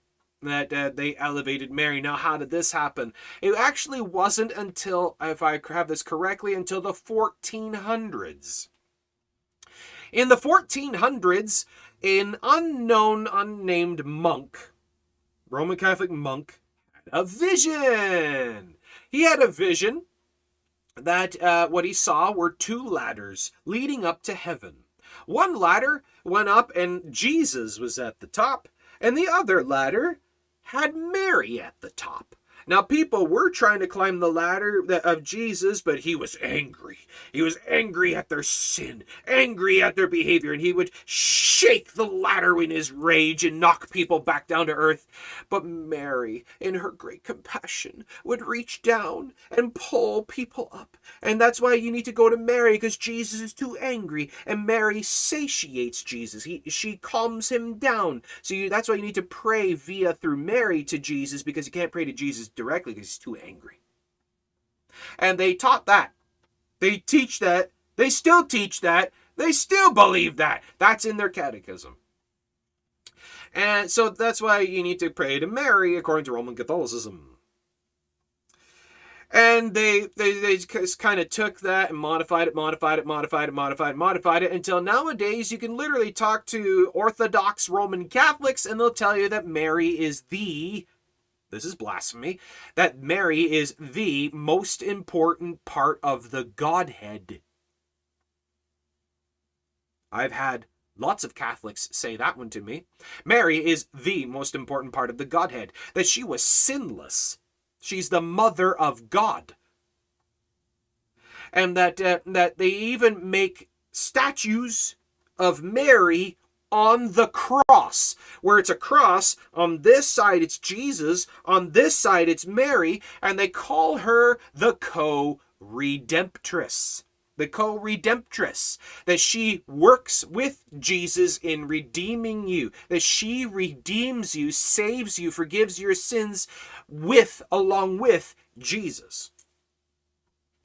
But you also have to do it yourself. This is where it doesn't make any sense. That according to the Roman Catholic Catechism, you also need to be water baptized to have your sins forgiven. And not just your sins forgiven, that when you, by a Catholic priest, get dunked in, well, not really dunked in water, they just splash you with water. That when the Catholic priest splashes you with water, you become instantaneously, completely, utterly sinless, holy. You are completely sinless, holy by Catholic water baptism, but then you wind up sinning, and thus this is why you need the confessional. You go to the wooden box with a guy dressed as mother, wanting to be called father. You need to tell him all your sins and that he somehow absolves your sins. And that you got to do all of the works and the sacraments. You got to eat their magic Oreo Eucharist cookie, which forgives all your sin too. And you need to call upon Mary and the saints and angels and count your beads and do all the artifact veneration. And doing all of the works and good works will reduce the amount of time that you spend in fiery purgatory atoning for your own sin. Yeah, so you eventually, when you die, depending how holy you have been, there's that sin weigh scale thing again. Your sin is weighed, which will then establish how much time from 1,000 years to 10,000 years to 100,000 to 1,000,000, billion, trillion, depends how bad you've been. Will determine how much time you spend in the fires of purgatory atoning for your own sin until you're holy enough to enter the bliss of heaven. That isn't even scratching the surface, but I think it's kind of sufficient to show how they have reduced the power of Jesus Christ, altered the blood of Jesus Christ, altered the work of the cross, and elevated yourself to you saving yourself. You shall be as God, knowing the difference of good and evil. You atone for your own sin. What was the point of the cross then? You atone for your own sin. You are like God because you work to save yourself. Yeah. Okay, now let's talk about the Orthodox. The Orthodox Church, the Orthodox denominations, where do they say? They say they go all the way back to Jesus. No, they don't. The Orthodox Church goes back to the Roman Catholic Church in the 11th century. In the 11th century, the Roman Catholic Church had some in their religion that disagreed with some of their practices and stuff, and there was what was called the Great Schism. The Great Schism. In the 11th century, we see a split of Roman Catholicism going this way and the Orthodox going this way. They were of the same thing from the 300s AD all the way up to the 11th century. It was Roman Catholicism until the 11th century. Then we have a split of the Orthodox. And the Orthodox Church is what is known as kind of a nickname, Catholic Light. Same thing. Veneration of the dead, veneration of Mary, all of the sacraments and all this stuff, water baptismal regeneration, earning your salvation by good works and all this stuff. It's just not to the extreme like Roman Catholicism was. There's some minor differences, but if you actually were to look at them, you couldn't tell the difference. They're the same dresses, the same robes, the same candles, the same idols. They have all the same stuff. And they still even do the Eucharist thing like the Catholics, that there really isn't that much difference between Catholics and the Orthodox at all.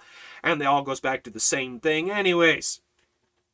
And so the Orthodox are just Catholic Light. Works-based system reduces the power of Jesus, changes his blood, changes the work of the cross, and you basically save yourself. Sounds wonderful, doesn't it? Now, what does the Bible say? Now, we've established this. Who is Jesus according to the Word of God? Jesus, according to Scripture, is the Christ, the mighty God, manifest in the flesh, who does not need your help. He doesn't need your help. All you bring to the table is your sin. You just come to the Lord with your sin and ask him to save you from your sins. He does the work. He purges you clean. He washes you clean. You don't have to do anything but believe. For by grace are you saved through faith, and that not of yourselves. It is the gift of God, not of works, lest any man should boast. But herein we have a bit of an issue. Because according to the Roman Catholic Church, which the Orthodox also agree with this, that the Roman Catholic Church, and even in their catechism, flat out say that grace alone salvation is anathema maranatha, accursed of God. That they actually state in their doctrinal statement that salvation by grace alone is accursed of God. They say it's heresy, blasphemy, and it's accursed of God. The teaching that you can be saved by grace alone. You mean what the Bible says? For by grace you saved through faith, they say anathema maranatha. They actually curse the gospel according to Scripture. They say Jesus needs his mommy for everything, and by the way, we also have what is called in the Roman Catholic Church, if I can remember the term, the Assumption of Mary. Assumption of Mary. What this is they believe that Mary didn't even die. The Catholic Church would tell you that Mary, depending on the sect of Roman Catholicism, that she was sinless, even though the Bible says all have sinned, all are fallen away, all have become corrupt, there's none that doeth good, no, not one, all of her righteousnesses are as filthy rags. They're like, nope, Mary was sinless, and there's actually sinless people, and you can attain sinlessness too, if you are good enough. They say Mary was sinless, and that she didn't even die. But rather what happened was that it came to a point where she ascended up on high and is seated beside God, interceding for the saints.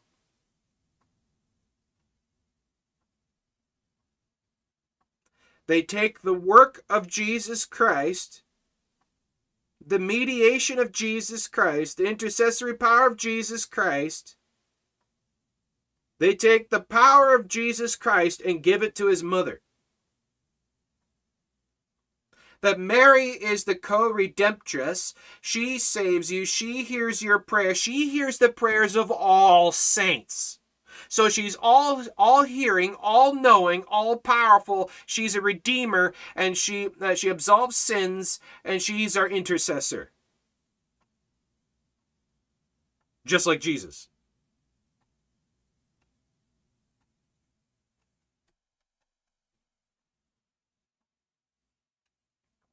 Now, with this knowledge, this is from their catechism, their teachings, their doctrinal statements, their statement of faith.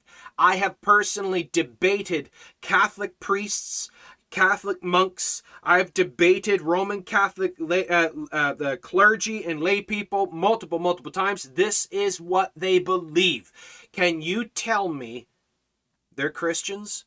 Can you say they're Christians? Can you say that they are born again Christians? Can you honestly, honest to God, hand before God, according to the Word of God, say that Roman Catholicism is Christian?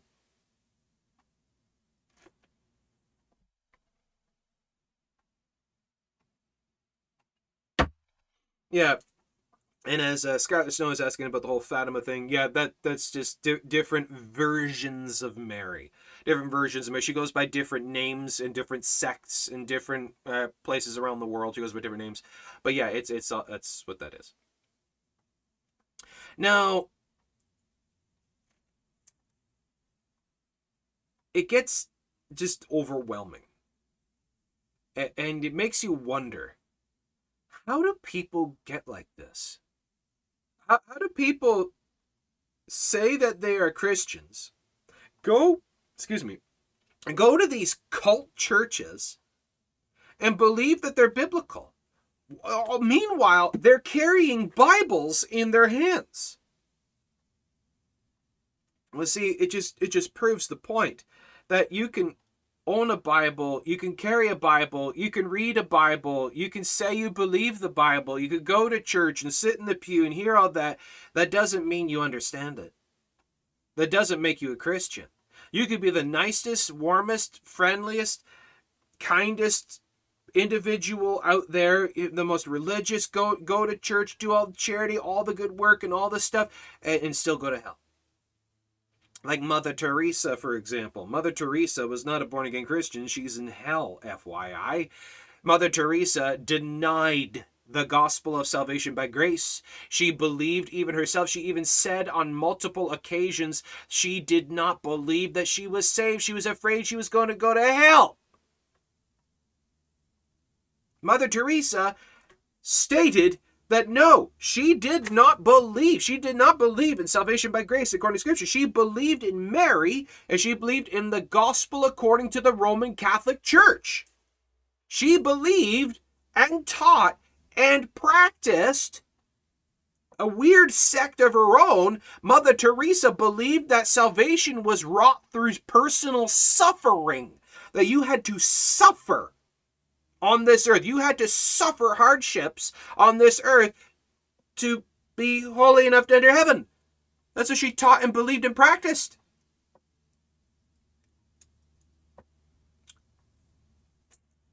The people won't believe you. And people will go nuts. They'll get mad. They'll say you don't know what you're talking about and all the rest of it.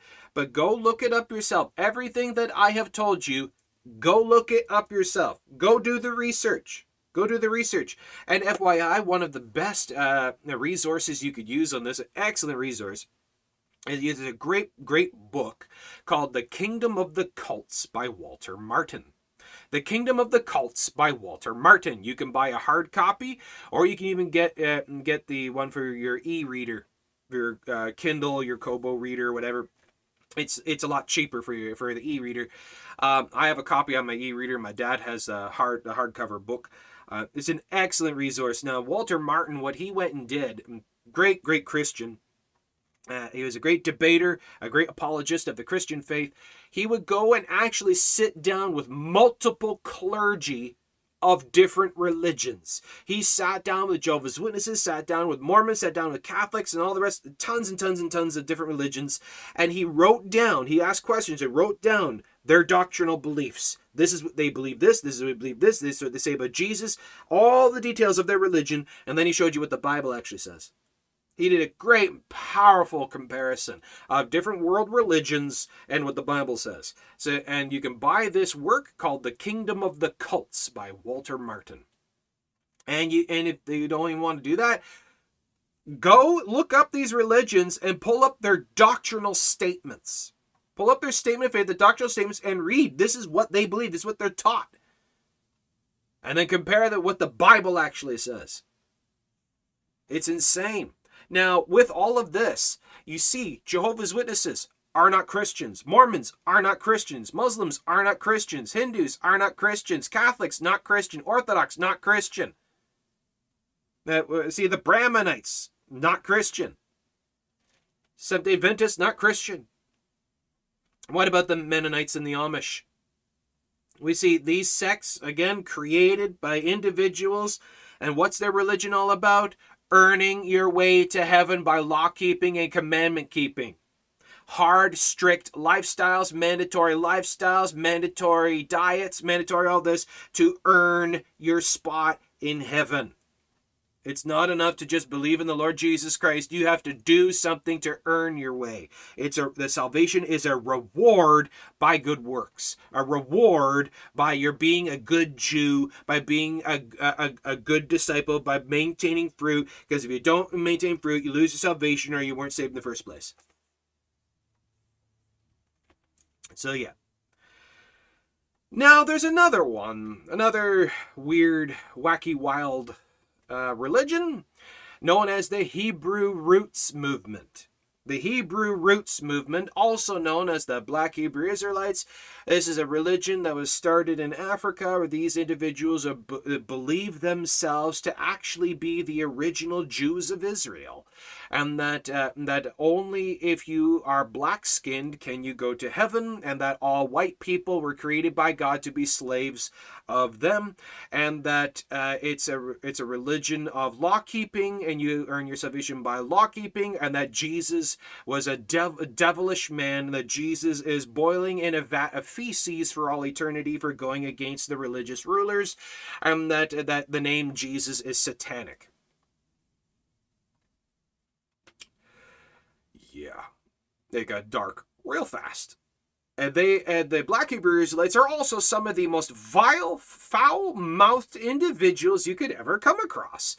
They have no issues, no morality, no compulsion of cursing you out up and down, blasting a blue streak, cursing out with such vulgarities if you dare question them, dare go against them.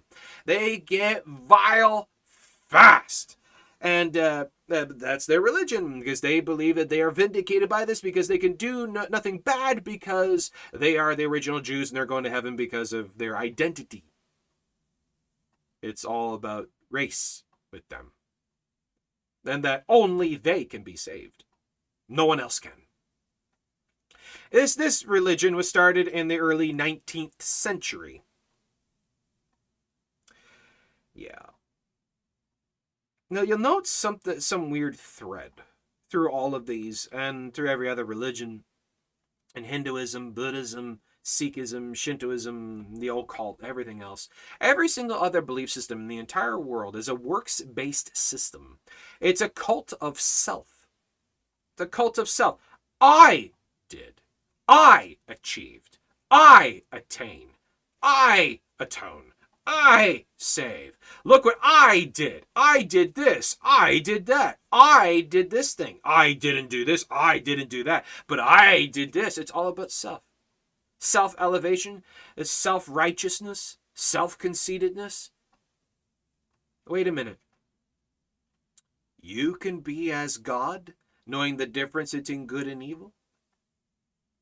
Every single other belief system in the entire world is a works-based system of self-salvation. Born-again Christianity, according to the Bible, is the only belief system in the entire world that teaches salvation by grace alone, by faith alone, by belief alone, in the Lord God Jesus Christ alone. The only one, born-again Christianity. Every single other system in the entire world is a works-based system. Think about that one just for a moment. That's incredible. Now, Yeah, purely Vocab Malone. You should know if I'm correct on him. Vocab Malone is a works based individual who believes you can lose your salvation. But if we take a look at this, you see many people turn right around and say, "Yeah, well, Christianity is a cult. Christianity is a cult." Okay, well, what's the difference between born again Christianity and every other system then? Now, but if we take a look, Christianity, as we see in the book of Acts, they were called Christians first at Antioch. Christians first at Antioch.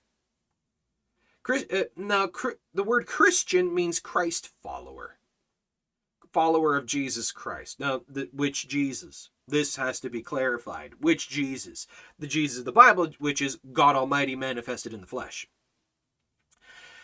Now, born again Christianity, it was taught by Jesus. Now, who is Jesus? God, the God of Israel. So it's a continuation. Christianity is a continuation of the belief system of the God of Israel, the God of Abraham, Isaac, and Jacob, the God that goes all the way back, the God of Adam, the God who created all things. It is the belief system of the Lord all the way down through. Christianity is a continuation, not a new thing. It's a continuation. Because the prophets told about how he would come and he would establish a new covenant. And Jesus came to establish a new covenant, not a new religion.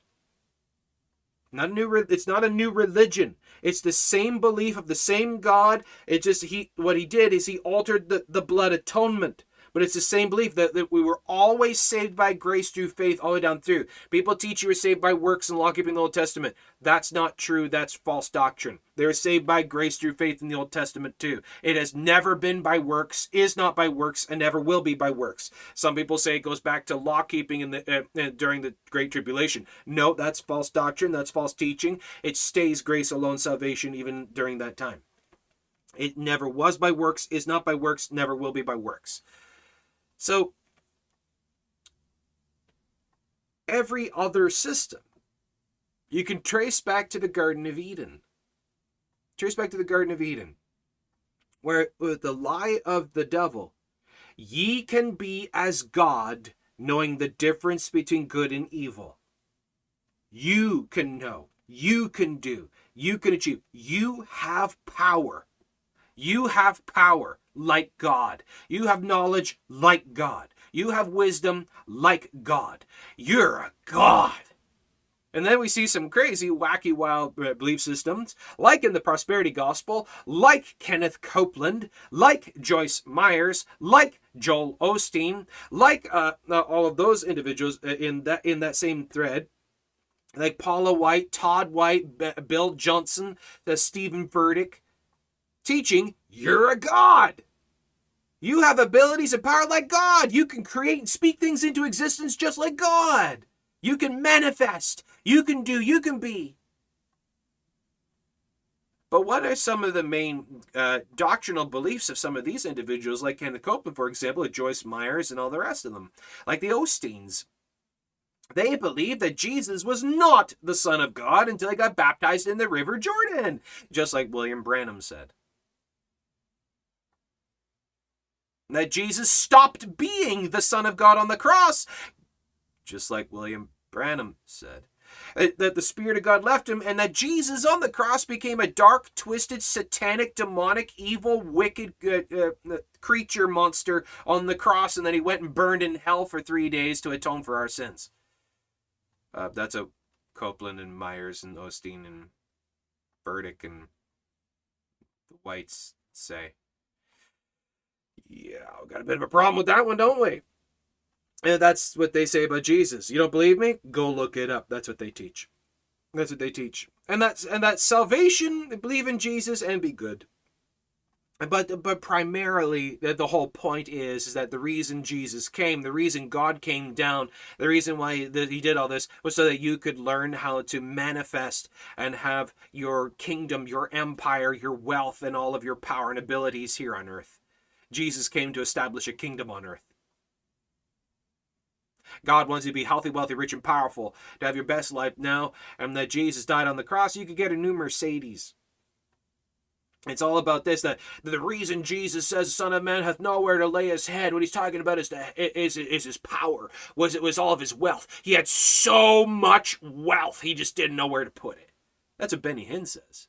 That's what Kenneth Copeland says. That's not what Jesus meant. And that God wants you to learn how to be a God, and like him, that you can be equal to Jesus. That's what Kenneth Copeland says. When I read the Bible and I see where God says I am, I just smile and say I am too. That's what Kenneth Copeland says. And that's what all these other prosperity gospel preachers also say, that you can be a God just like God, and that because you see that everything begets after its kind. The cow begets cow kind, the dog begets dog kind, that God begets God kind. They literally teach that. God begets God kind. Or that when you believe in him, he turns you into a God. They teach that. Now, what is this cult of self? This is literally what Satan said in the Garden of Eden. Ye can be as God. You can save yourself. You can atone for yourself. You have power. You have righteousness and ability and goodness in you equal to that of the work of Jesus Christ. And you can bring to the table your abilities, your power with Jesus, and both of you together can wrought your salvation.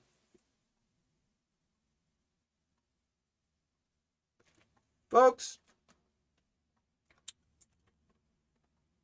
this begs a question.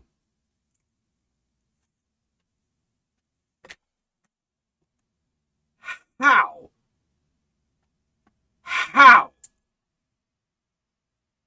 can people wind up believing all of this nonsense? You see, the devil doesn't care. The devil doesn't care if you read your Bible. He doesn't care. He doesn't care if you go to church. Couldn't care less. The devil doesn't even care if you pray. So long as you don't take it seriously.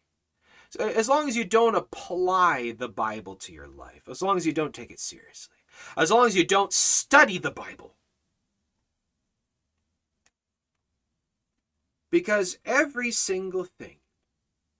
And they had a vision. And they had a vision. And an angel came. And they had a thought.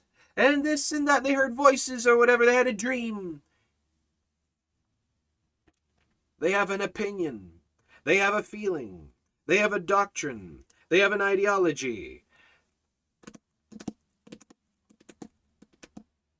How can we know what is truth?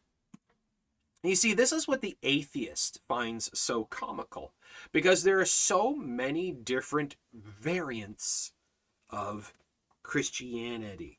Quotation marks. Christianity. Some people ask, why do you say quotation marks when you do that? Well, because these videos go up as podcasts, and people are listening and not seeing. So when I say like Christianity, and I don't mean actual born again Christianity, I mean like in a generic sense, I say that so they know I'm saying this mockingly. It's so quotation marks Christianity. But the atheist sees all this Christianity and sees it all as comical because none of you know what you believe. It's all schismatic, and they think that we're all nuts because we don't even know what we believe, that there is no established truth. Well, see, the established truth is not tradition or orthodox, is not denomination. It's what the Bible flat out says in and of itself. Your opinions, traditions, your orthodoxy, your practices, your personal beliefs, it's all irrelevant. What this book says is the only thing relevant. Not other books, councils, creeds, commentaries, whatever else. Not visions, dreams, experiences, nothing else. It doesn't matter how long and how you can trace back your traditions and practices. That's irrelevant. It's all irrelevant. It's all irrelevant. Doesn't matter. Doesn't matter. Doesn't matter. This book here, right here, is the only thing that matters. Not apocryphal texts, not other creeds, not other writings. This book in and of itself, the Word of God from Genesis to Revelation, this is it. That's all there is. The 66 books of the Bible is the only thing. Well, man established the 66 books. No. The Catholic Church did that. The Catholic Church didn't know what was Scripture and had to figure it out, so they went through everything and decided on their canon for their religion, which they also included the apocryphal text because they couldn't tell the difference of what is truly of God and what is not. So that's why you got the Book of Thomas, which teaches Luciferian Gnosticism, that Jesus actually was evil. The book of Judas Iscariot, where he's actually a special secret saint agent of Jesus who helped Jesus in his mission, and none of the other disciples knew it. Judas did not actually get possessed by the devil, was a secret disciple of Jesus.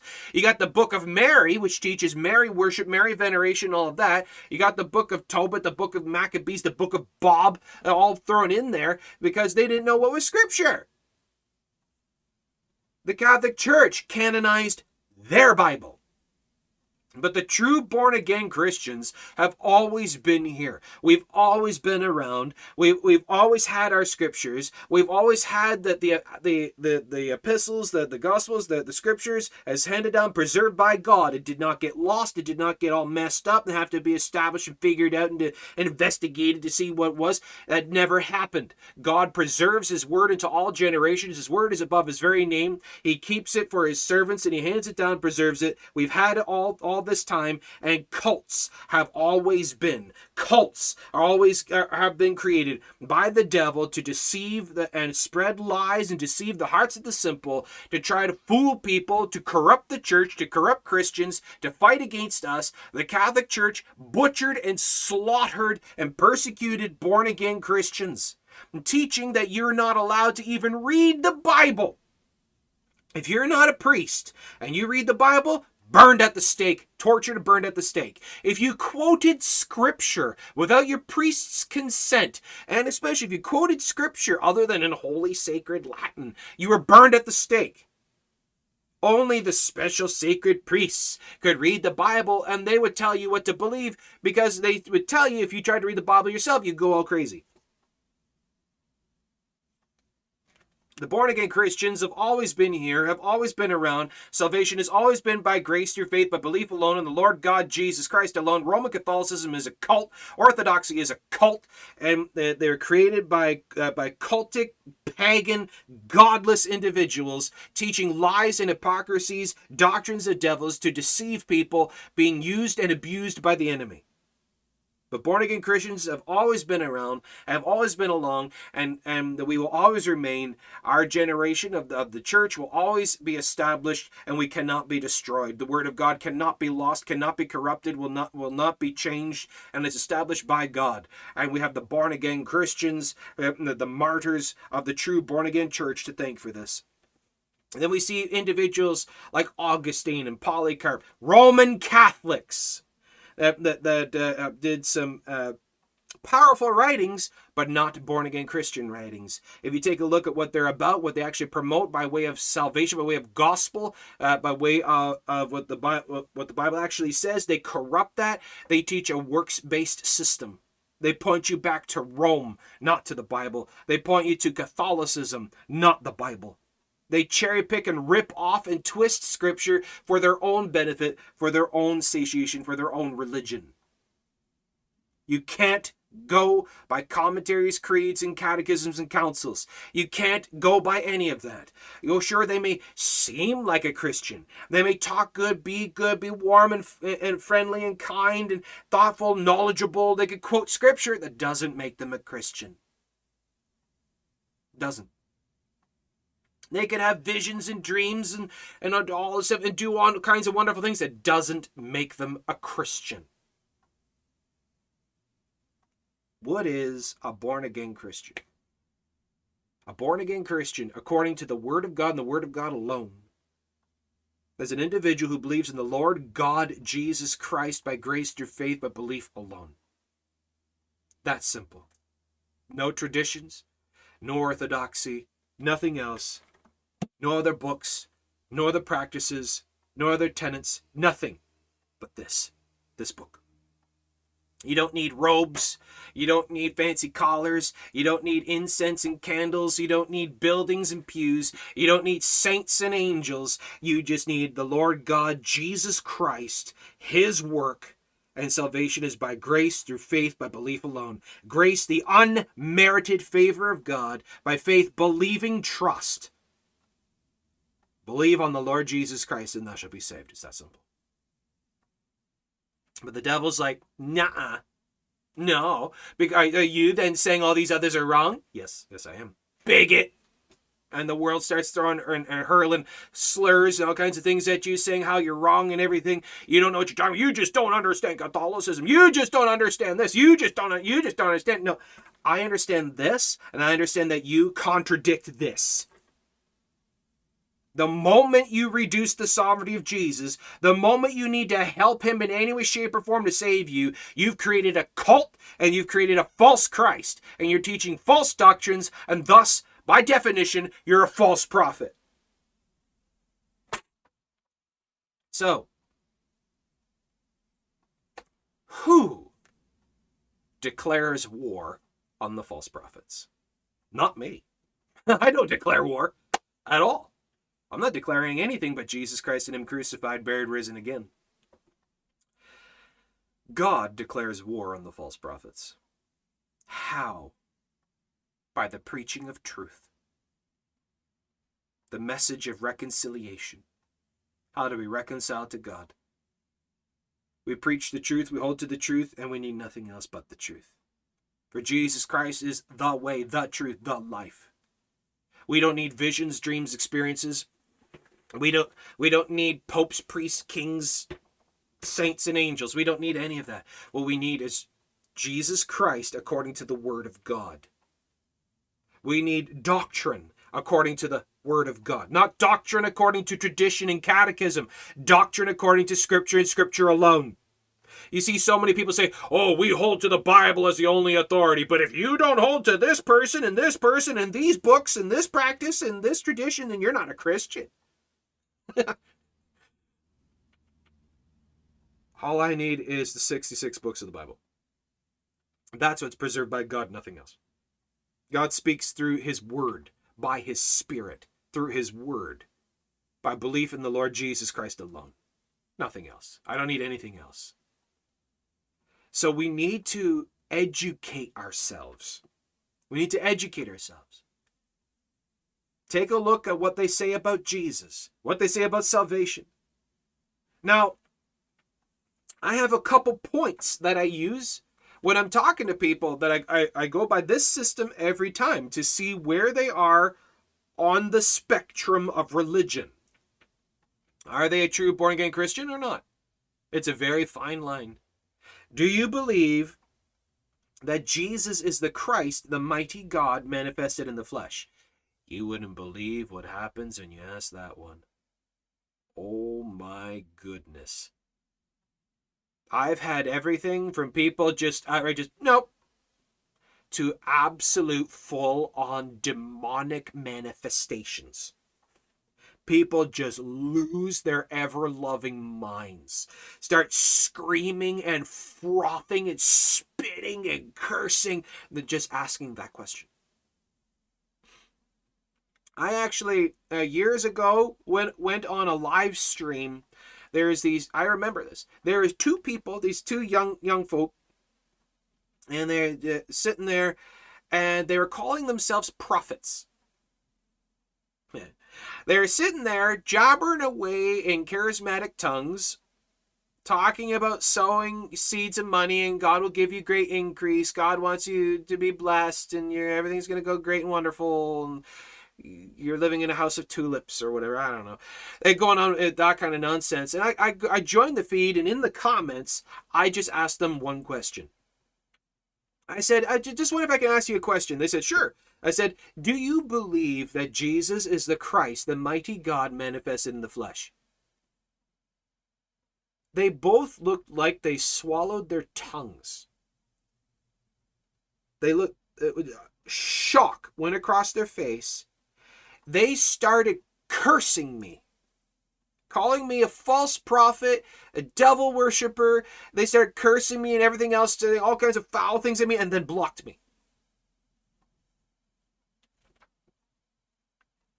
What does the Bible say?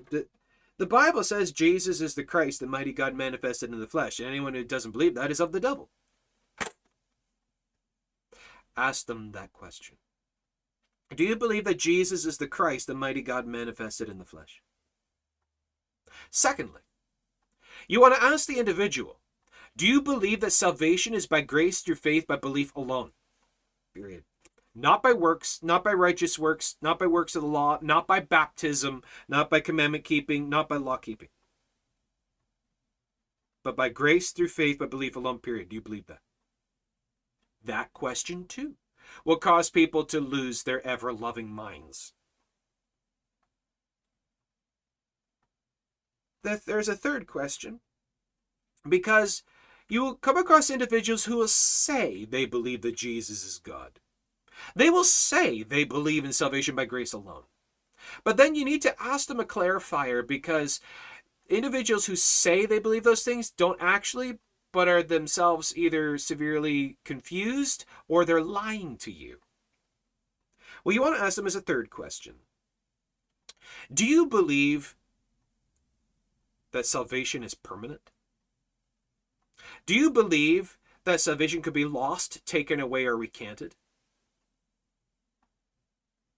Because according to the Word of God, what does it teach? Once saved, always saved. That will make them also lose their ever-loving minds. I've had everything from being called the Antichrist, to false prophet, to a devil worshiper, to an Illuminati member. Go figure that one. I've been called an Illuminati. I've been called everything. I've been called a foul false prophet, all because I teach salvation is permanent. They don't understand grace. So you want to ask them three questions. Do you believe that Jesus is the Christ, the mighty God manifested in the flesh? Do you believe that salvation is by grace through faith, by belief alone? And do you believe that salvation is permanent? Once saved, always saved. Those three questions will clear the air. And we'll show you where people actually stand on things. And we'll show you who's a true born-again Christian. Because if you do not believe in these 3 points, you are not a Christian. No matter what you say, no matter what you attest, no matter how you fight and argue that one, if you deny any of these 3 points, you are not a born-again Christian. Because the Word of God flat out teaches Jesus is God Almighty, salvation is by grace through faith, and that salvation cannot be lost, taken away, or recanted. Because it's not by works to keep it. That if it could be lost, taken away, or recanted, that denotes that it's by works to keep it, by works to earn it, by works to maintain, but it's by self-atonement. You have to do something. But the Bible says no, it's by grace, the unmerited favor of God, by believing trust are you saved, and not of yourselves, not of works, gift of God, not a reward, not by righteous works, but by the washing of regeneration, renewing of the Holy Ghost, not water, but by Spirit, the Spirit of God. He baptizes you with the Holy Ghost and with fire, not water, not by the works of the law, but by the faith of Jesus Christ. But it can be lost, taken away, recanted. That means you have to do something to keep it, do something to maintain it. So, something to think about. Jesus says, and exactly, Olga, exactly what we said there, that as Jesus says, if you love me, keep my commandments. It's out of love. It's a want to, not a have to. That a true born-again Christian will want to follow Christ, will have that as taught by the Spirit of God within us, that the instruction and the conviction, all these things, he will teach us the difference in the holy and the profane. He'll show us righteousness. He'll teach us by the Word of God how to abstain from unrighteousness. He will give us that desire to love righteousness and hate iniquity. It just naturally flows out of you, the springs of living water. I don't have to maintain anything. He is there and he holds me, and no man can pluck me out. That means you can't pluck yourself out either. But cults false gospels, gospels of self, cults of self. Make it all about you. Make it all about you. You have, you keep, you do, you maintain, you have power, you save, you forgive, you atone, you help Jesus. That his work alone is not enough, is not sufficient enough. You have to help him because he was insufficient. His blood isn't enough. Thanks, Jesus, for forgiving me my sins. I'll take it from here. Makes no sense. Cults of self. You shall be as God, knowing the difference in good and evil. You have an innate righteousness that if you maintain your sanctification, you can earn your salvation. If you're not maintaining your sanctification, you're not saved. So works. No, we're saved by grace, but you just don't understand.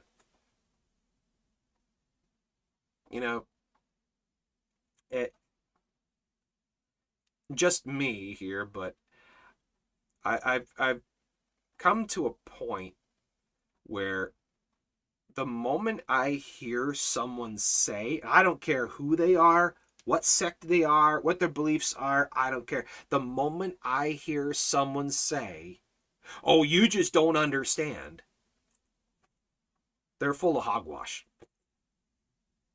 They're just completely deceived. They don't know what they're talking about. They're full of baloney. I immediately discredit them. I immediately lose all interest, and I couldn't care less what they have to say or believe. The moment they say, you just don't understand. Because according to Scripture, according to the Word of God, it is very easy to understand.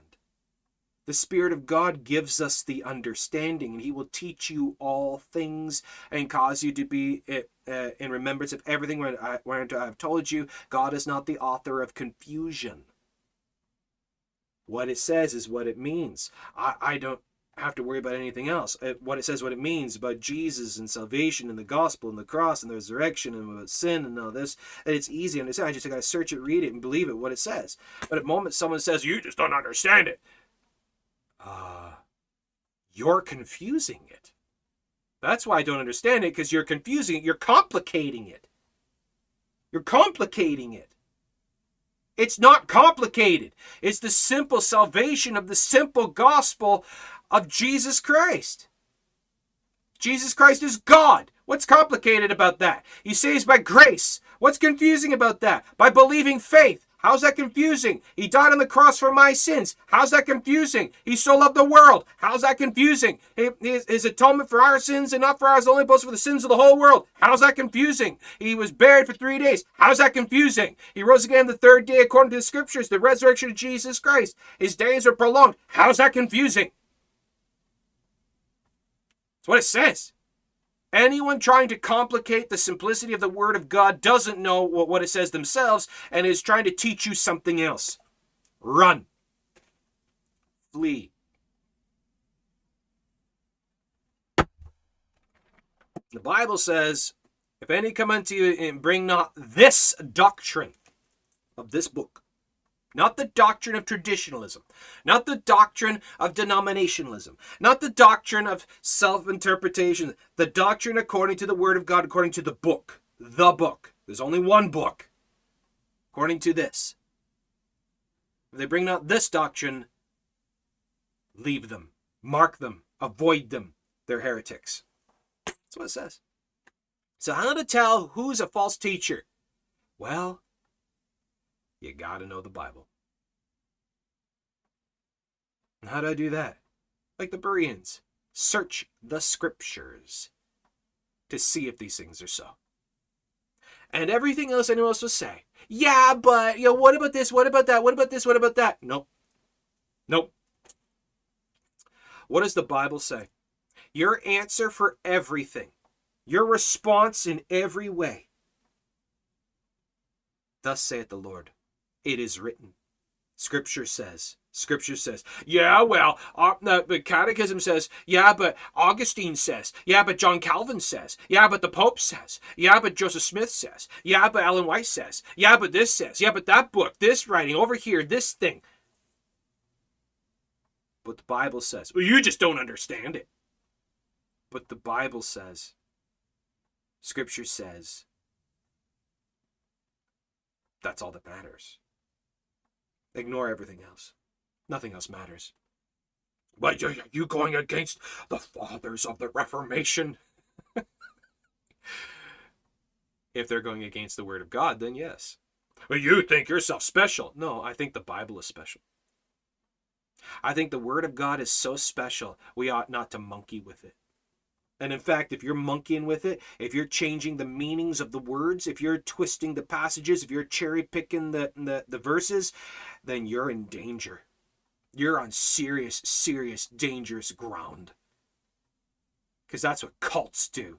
Cults redefine the words. Cults redefine the passages. Cults omit and add to the Word of God. Cults say the Scripture is not sufficient enough alone. You got to have other sources to tell you what it means. Cults bring yourself, your goodness, your righteousness, your abilities in addition to Jesus. Cults play with and monkey with.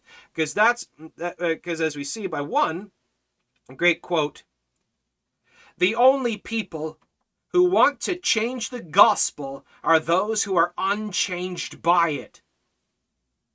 Leonard Ravenhill. The only people who want to change the gospel are those who are unchanged by it. People get mad at me. And one of my favorite lines for one of my favorite old movies, Robin Hood with Errol Flynn.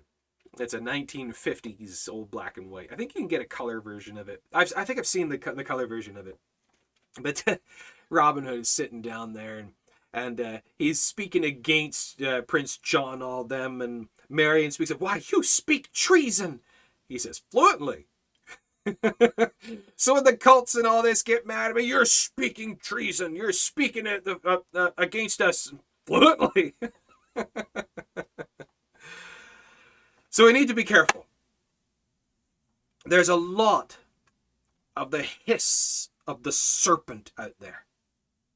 The hiss of false doctrine, where the devil works as a snake, it works as that dragon, the father of lies, and he slithers in and he gets in many ways. Through a window, through a door, through a crack in the wall, through a hole in the floor. He'll find a way, he tries to find a way, and the only way we can keep him at bay is saying, thus saith the Lord. And we don't water down the Word of God. We do not compromise. We stand gently dogmatic on what the Word of God flat out says. And if someone has a problem with that, then they got a problem with God, not you. They have a problem with Jesus Christ, not you. They have a problem with the Word of God, not you. Because the Word of God is speaking against them and is revealing the issues that they have of their errors and heresies against the Word of God. Their devils are getting all stirred up and angry because you've found them out. So fight against the enemy by speaking the truth. There's only one way, one truth, one life, and the way is narrow, and few there be that find it. And if someone goes against what it says, it doesn't matter what they say, it doesn't matter what their arguments are, it doesn't matter how orthodox sounding they are, because heretics love to use orthodox language. I say orthodox, but meaning by the old way. The old way. There's the Orthodox denomination, and then there's the term Orthodox. It just means the old way, like this, the Bible. They love to use Orthodox language to veil and hide their heresy. So you need to double check, triple check everything, cross-reference to see what's going on. Because only the Word of God will reveal truth and expose lies and heresy and error. Only Scripture. Not catechism, creed, council, not any other thing. Not tradition, not feeling, visions, dreams, not anything else. Scripture, Scripture alone. What it says, what it means, and if they don't like that, then they're wrong. any opinion, doctrine, teaching, ideology that even remotely contradicts the Word of God is wrong. The Word of God is true. You can call that strict. You can call that legalistic all you want. You can call that pharisaical. You can call that whatever name you want. I don't really care. But in you so saying that, you're just proving you're a heretic.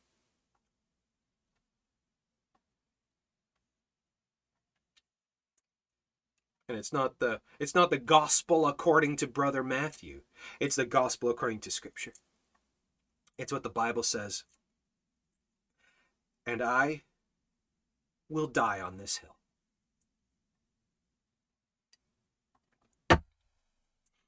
All right. So that's all I got. Any other comments, questions, issues, insights, anything else at all you'd like to add to this? Please go ahead, ask away. I'd be glad to hear from you. Okay, so I asked a couple questions here. A couple things I said at the very beginning. Bring your Bibles, we're stepping on toes. Years and years and years ago, when my dad got born again saved, shortly after he went to Bible school, and there was a church that we were going to. We were going to that Bible school there. I don't remember this, but my dad remembers it, that the pastor of the church one day came into church wearing his nice suit, but he's wearing big steel toe work boots. And he went up into the pulpit and he says, "You better pull your toes under because I'm stepping on toes today." Wearing his big work boots in the pulpit. Yeah, sometimes we got to do that. So I asked the question, what is a cult that you run into all the time? And have you tried to witness to other religions and cults? All right, so Jacqueline says, I have one in my family, Israel of God. Yes, I've tried to share the gospel with him. He is set on keeping the law, and they're the true Jews, and shake my head. They are blinded to the truth. Yeah, they try to keep the law. Well, that just goes to show he doesn't understand the law. That's what the entire book of Galatians is all about. But in so doing, if I can ask a question, I hope you're still in the broadcast here, Jacqueline. If I can ask you a question, often you'll find that individuals that are like that in the Israel of God, the Black Hebrew Israelites, or any of those other weird sects and religions like that, those hyper law-keeping sects, often you'll find that they absolutely hate the Apostle Paul, and they'll deny the Apostle Paul as an apostle, and in so doing, they'll say that the letters of Paul in the Bible are invalid. Am I correct in saying that this one in your family of the Israel of God cult, that he also says, believes this, that Apostle Paul is wrong and that his letters are wrong? Has he said that? All right, and okay, Olga says that she's tried to deal with works-based salvationists and New Agers. Yep. New Agers are what's also known as Gnostics. That there's an unknown knowledge, unknown information that you can get to know. There's additional, it's out there, that the Bible is not sufficient or not valid or whatever. Depends on the type of stripe of New Age occult. But yeah, it's Gnosticism. Yeah. Okay, Scarlet to Snow says that I've dealt with once saved, always saved deniers, works-based salvationists. Yep, it's a lot. Okay, Olga says, anyone who denies that Jesus is God does not have the Holy Spirit in him. That's right. Not just that, but also denies that salvation is by grace and denies that salvation is permanent. All right, going down through... And Purely says that she's still laughing at the Garden of Eden being in North America. Yeah, Joseph Smith, he really pulled the wool over the people's eyes. Yeah, Joseph Smith said that the Garden of Eden was in Missouri. Yep. So stupid. So stupid. Okay. Yeah. All right. My ears are going to explode. Make it stop. Yeah.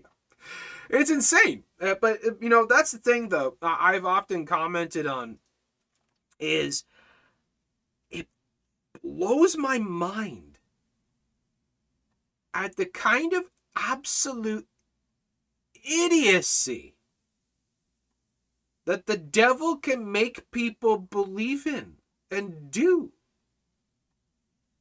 I mean, really, like, rocks have magic, mystical properties, and you can contact tree spirits, and you can tell the future through animal droppings called scatomancy. Scatomancy, the practice of divination through feces. Not joking. And people believe it and practice it. Oh, it's insane. Oh yeah, it's nuts. Melissa says a little splash of crazy here, a little splash of crazy there. Yeah, exactly. It's insane. Yep. Okay, let's go down through. Yeah, and we were talking about Catholicism and what they say about Mary. And just like the cults, they have a different Jesus. They have a different Jesus. Now, I am absolutely against and I hate the Roman Catholic Jesus and the Roman Catholic Mary. Because those are not the people of the Bible. The biblical Jesus is not the Catholic Jesus. And the biblical Mary is not the Catholic Mary. You see, so many Christians freak out when you say stuff like that because they don't understand. They don't make that connection. They don't get that. It's a different Jesus. It's a different Mary. That the Peter of Catholicism is not the Peter of the Bible. It's a different Peter. But they get all offended and mad. How could you say that against Mary? Well, that's not Mary of the Bible. The Mary of the Bible would tell you to stop. And we see Jesus, even himself, shooting down Mary worship. Seriously. But they don't study their Bibles. They study the writings of the Pope and everything else. Yep. And again, how can people get into this kind of stuff? How can they fall into this? By not studying the Bible and the Bible alone. Again, cross-reference. Over 63,000 cross-references in the Bible.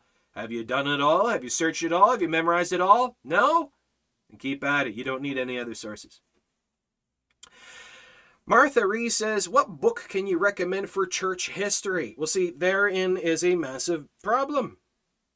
Because that which is taught as church history is taught either by the Roman Catholic Church or by some form of Roman Catholic corruption. There are many Christian, I say Christian as in Christian, there are many Christian Bible schools whose textbooks teach that at one point it was the Roman Catholic Church that was the true church, and they just got corrupted, and then we see that's why the Reformation had to happen.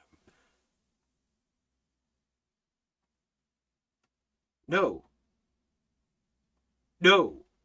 And that the true biblical church history of true born-again Christians has been actually destroyed by the Roman Catholic Church. That's why you can't really find anything of born-again Christians during that period of the tyrannical reign of the Catholic Church, because the Catholic Church killed and slaughtered and destroyed Christians and any born-again Christian material.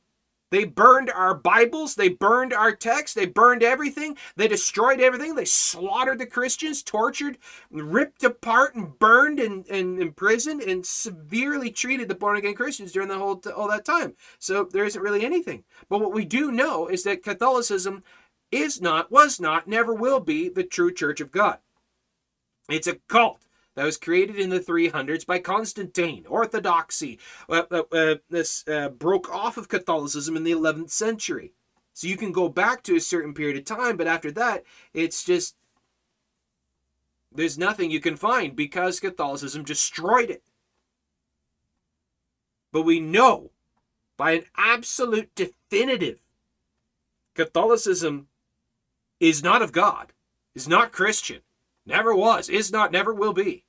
So we know by the clear interprets the unclear, the clear interprets the unclear, Clearly, we understand that Catholicism is not of God, so therefore is not our history, other than they were our persecutors. They were our enemy. Oh, and FYI, a couple years ago, I was debating the gospel with some Roman Catholics, staunch Roman Catholics, and they told me that they wished the law was different because they said they wanted to burn me at the stake. They said they would absolutely, without hesitation, burn me at the stake if the law would allow them. Beautiful religion of peace, is it not? Yeah.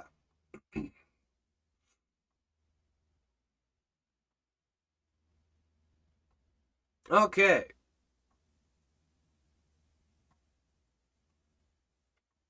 Okay, Purely says, just reminded me of a time I was explaining that this person was not to pray to Mary, and she got so mad at me right there in the garden shop. Lady at the garden shop, I was loving on with the truth of Mary not being divine. Never seen a woman break out into a mean sweat so fast. She was absolutely fuming. Yeah, because you went against her God. Sorry, goddess. Because Mary is a goddess, according to Roman Catholicism. Okay, going down through. Olga says, if we ever have a vision, how do we test the spirits? Okay, you want to break it down to a couple points. Number one, what are you seeing? What are you hearing? Every single thing that you see, all the detail, must be held accountable to the word of God, must be tested. Like people say they saw a long-haired white boy Jesus with nail scars in his wrist. That's not Jesus, according to the Bible. Or what do you hear? Every word, everything that's being said must be held accountable to the word of God. And if it contradicts the teachings of Scripture, not of God. Plus also, very simply, very, very simply, there's a very quick, like instantaneous test. Just like that fast. You can know if it's of God or not. If it's of God, you'll know 100% right off the bat, because if you have to even ask the question, I wonder if wasn't of God. If it happens and you're left kind of, I wonder what that was about. Not of God. God is not the author of confusion. When he speaks clearly and there's no question. And it's 100% purely in line with the word of God without question. So yeah. All right. And Olga says, not everyone who says to me, Lord, Lord, will enter the kingdom of heaven. Right. Because you look at that in Matthew chapter 7. Many in that day will cry, Lord, Lord, have we not done many wonderful works in the name? Have we not prophesied in the name? Have we not cast out devils in the name? But I will say unto them, I never knew you. Again, you look at, they're saying, Lord, Lord, but he says, I don't know you. Because why? What did we establish before? Different Jesuses. What were they depending on as validation of their salvation? Works. Nowhere do they say, have we not believed in thy name? Works-based salvationists. All right. Okay. Ebenezer has a question. If faith alone, as we see, salvation is by grace through faith, if faith alone applied to Old Testament, what was the purpose of Jesus dying? We see as God promised that how he would come, and what was the purpose of this? As John the Baptist says, behold the Lamb of God, which will take away the sin of the world. What did Jesus say at the Last Supper? This is the new covenant in my blood. You see, the covenant before was by the shedding of the blood of the lamb of sacrifice. Jesus has come so as a one-time atonement for sin, and not for lambs which need to be sacrificed multiple times. A continual atonement. The continual atonement by the blood of bulls and of goats and lambs, a constant shedding of blood. But by the one-time shedding of blood of the Lamb of God, you see the covenant was changed in the blood. The only thing that was changed was the covenant of blood. The covenant of blood. That we see the blood was of the lambs, of the animals, and then we see Jesus as the Lamb of God gave himself, shed his blood, and died, buried, rose again, and by the atonement of the blood of Jesus Christ, we are saved. Our sins are forgiven by the blood of Christ, not by the blood of bulls and of goats. That's what the whole book of Hebrews is all about, as explaining this one. In the Old Testament, they were saved by faith and by grace in the Lord God of Israel. For example, we take a look at Nebuchadnezzar. He got born again, saved. He got saved, and he wrote Daniel chapter 4, a servant of the Lord, a believer in the Lord God of Israel. He didn't have to become a good Jew and keep all the laws and stuff. He was saved by grace through faith. We see the 120,000 Gentile Ninevites got saved by the preaching of Jonah. They repented and believed in the truth, and they were saved by belief. But the high priest would go once a year with the shed blood to atone for all the sins of the people. Once a year. A one-time atonement, once a year, by the high priest. He would sprinkle the blood on the mercy seat for the sins of all the people that believed. But Jesus, as our high priest, entered into the glory, and by his blood atoned for the sins of all people for all time. A one-time atonement by the blood of Jesus Christ. No, it wasn't needed as a continual. So they're saved by faith, by grace, by belief in the Old Testament, just as we. The only difference is the covenant of blood.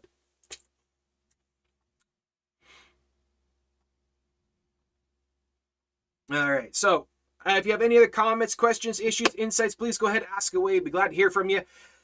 This has been a long one, 2 hours, 46 minutes, so I'm starting to get winded. We're going to have to wrap this up shortly, so I hope this has been a help and a comfort and encouragement to you. I hope you've learned lots. Please rewatch this, share this around, give this some thought.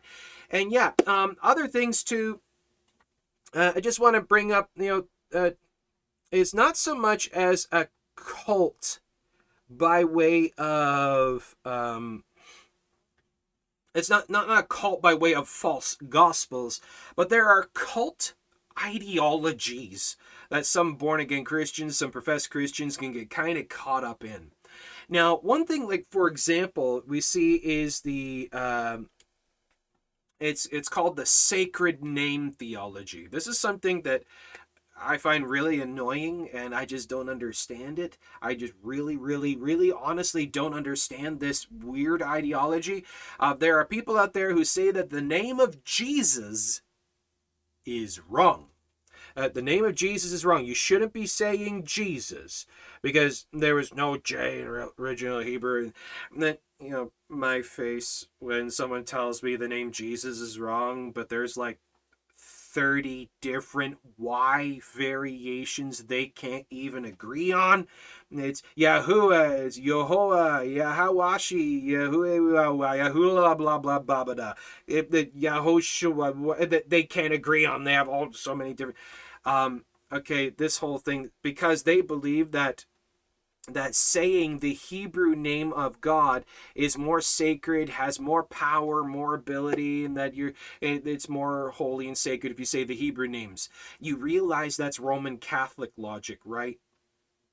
You realize that's Catholicism. It's called the sacred name theology. But we take a look at this. Like the Roman Catholics said that you can't read the Bible in anything but Holy Sacred Latin or Hebrew because that's the true languages and that gets you closer to God. If you say it in English, that's blasphemy. And they would burn people at the stake for saying the Bible in English or any other language other than Latin or Hebrew. You realize Jesus, the name Jesus, J-E-S-U-S, is a masculine given name derived from IESVS in classical Latin, or Iesus, I-E-S-O-U-S, in the Greek. Iesus, and pronounced in English as Jesus. The Greek form of the Hebrew Aramaic name Yeshua, or Yeshua, has its roots in the name Yeshua. Yeshua is an etymologically related to another biblical name, Joshua. But in the Greek, it's translated as Isis, as the Old Testament was written in Hebrew. New Testament was written in Greek. New Testament was written in Greek. And his name was written as Isis, and translated to English is Jesus. It makes absolutely not one single bit of difference whatsoever what language it's in. It's like, you can't say my name in any other dialect on earth because only the English pronunciation is true. But we're in Chinese, my name is Matai. Or you look at any other language, how you pronounce my name. How would you pronounce my name in Hebrew? How would you pronounce my name in Latin? How would you pronounce my name in Russian or German? It's like pronouncing my name in another language, which makes not one bit of difference. But you see, God is the God of all languages on the earth. What makes you think one language is more sacred and special than the other? That's Roman Catholic thinking, Roman Catholic logic, to think that one language is more mystical and sacred than another. That's nonsense. That's cult. But if you just choose because you want to say another language, okay, fine, but it's unnecessary. You don't need to do that. You don't have to do that. But teaching that you have to because the other is wrong, that's Roman Catholic logic, and I don't care about any of your arguments. That's Roman Catholic logic. That's the same as saying the Bible has to be in Holy Sacred Latin. That's called the sacred name theology, which is a cult tradition. So yeah, his name is Jesus. The Bible says it's Jesus. That's the English translation. So you're saying that the English language is evil, wicked, not good enough to say Scripture? Yet you can't say Bible in English? Yeah. That's no different than Roman Catholicism during the Dark Ages. That's illogical, nonsensical, superstitious, mystic nonsense. Just saying. Just saying. Because Old Testament is written in Hebrew, New Testament is written in Greek, and it's translated into English. So this is what it is in English. And to God, it makes not one single bit of difference because he's the God of all languages on the earth. Are you saying he made a mistake when he created the languages of the earth? Well, if by that logic, then you're not allowed to say any scripture whatsoever unless it's in the original Hebrew, not modern Hebrew, which is not the original Hebrew. You need to go back to the ancient dialect of what Hebrew was 2,000 years ago.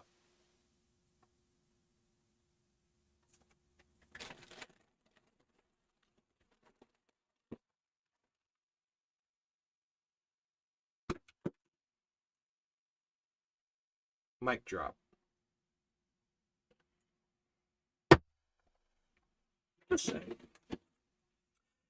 Okay, so with that,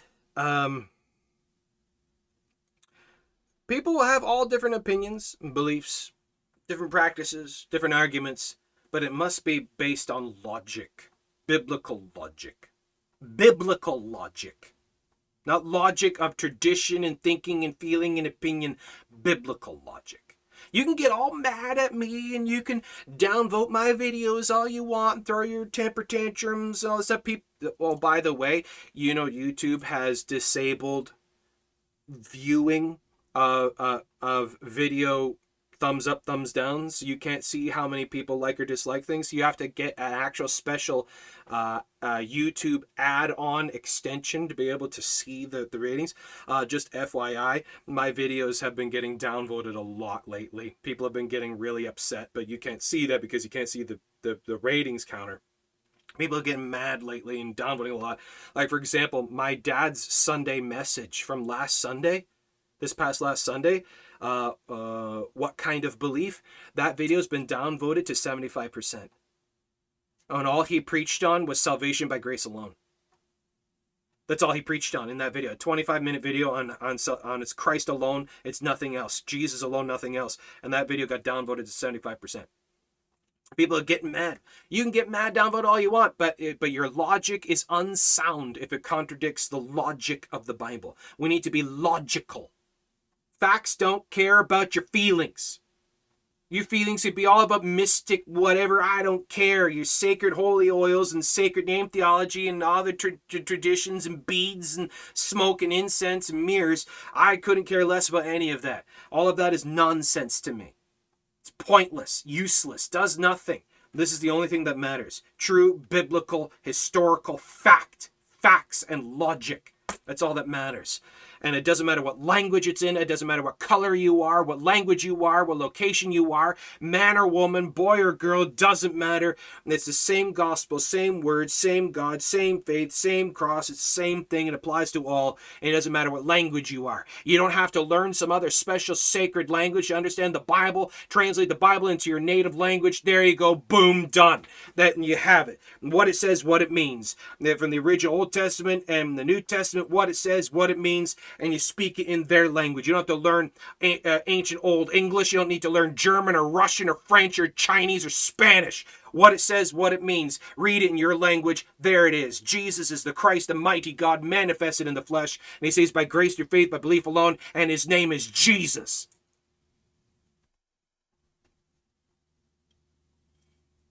The name above all names, at whose name every knee will bow. For there's no other name under heaven given among men whereby we must be saved than the name of Jesus.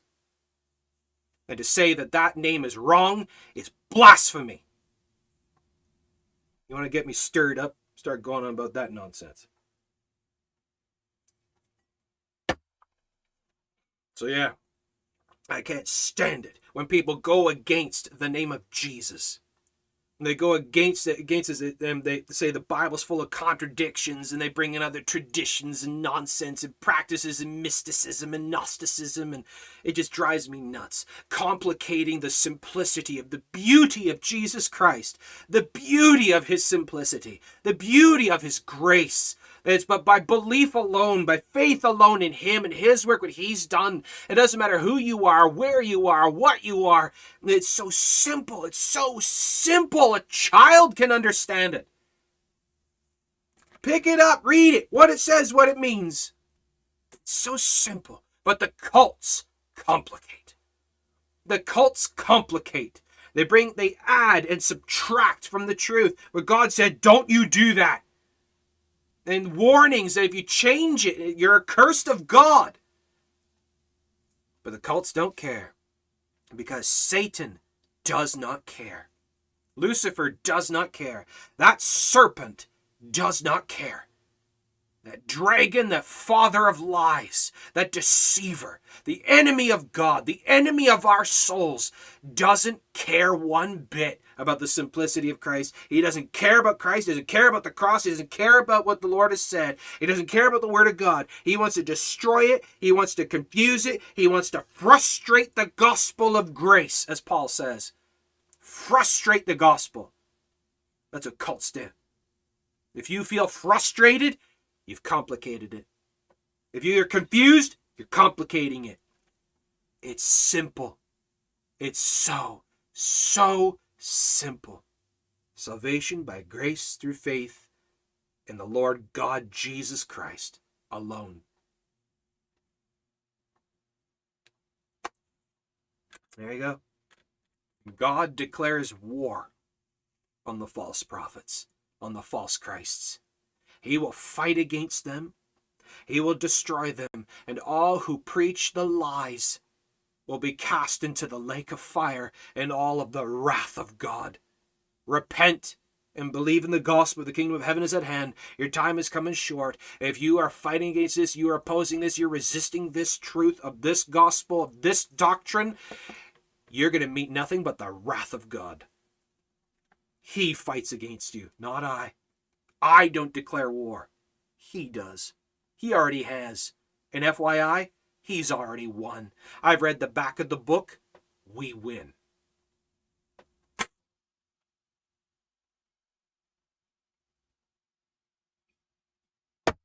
So there you go. Give that some thought. Hope this will help. And again, check everything. Test everything to the Word of God. What it says, what it means. What it says, do the word studies. Old Testament Hebrew, New Testament Greek, and you could do the studies this like I showed you. Like, for example, John 8:24, Jesus says, I am. What does that mean in the Koine Greek? That means ego eimi, the always existing one. That's the name of Almighty God. Jesus says, if you don't believe that I'm the Almighty God, you will die in your sins. That's what he means by that. Do the word studies, read the context, back up, search the scriptures, the words with the words, scripture with scripture, rightly dividing the word of truth, line upon line, precept upon precept. Do the work, do the due diligence, be like the Bereans, hold to the word of God, nothing else. Don't complicate it, don't frustrate it, don't confuse it. It's simple, keep it simple. Keep it simple, preach it in its simplicity. Everything else is a lie. Everything else is a lie. There is no truth, no salvation in any other way. Don't give it the time of day other than to tell it the truth, other than to tell those people the truth, because they need to be saved. They need to be shown how they've been lied to. They've been lied to. They've been abused and misused. They've been led astray. We need to show them the truth. Pray for their souls. The Lord wants them to be saved too. He's not willing that any should perish. So tell them the truth. The Lord God, Jesus Christ, his salvation by grace, his cross, his blood, his work, his atonement, his righteousness, what the word of God says. Nothing else. Nothing else matters. Everything else is irrelevant. Scripture, scripture alone. There you go. So with that, before I start ranting again, we got to wrap this up. So thank you so much for joining in. This has been a great one. I've had a lot of fun here today. I am really winded. I am really tired. So... hope this all makes sense. Clear as mud. So there you go. So please make sure you check out our other playlists. We got tons of other links, tons of other goodies. We have a playlist called What They Actually Believe. And in that playlist, we have tons of other belief systems and religions and practices and stuff and all different kinds of stuff. And about their actual beliefs, their doctrines from other religions to even people, individuals like Oprah, for example, and how she's an absolute blasphemous heretic, and what she actually says, what she believes. She's a Gnostic New Ager, calls herself a Baptist or something like that, but she's actually a Gnostic New Ager. Bunch of nonsense. Yeah, so there's tons of other stuff in there, so please make sure you check that out, and tons of other playlists, other interests and topics, and check out our website, christiancoffeetime.ca. Got links to all their goodies and platforms. Got our free downloadable gospel track PDFs and a bunch of other goodies and stuff, and links to our podcasts as well. Make sure you avail yourself to all of that.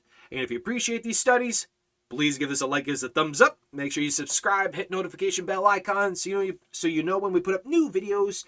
And again, check out all our other videos. And if it's not too much to ask, we'd love it too if you could show your support by liking the videos.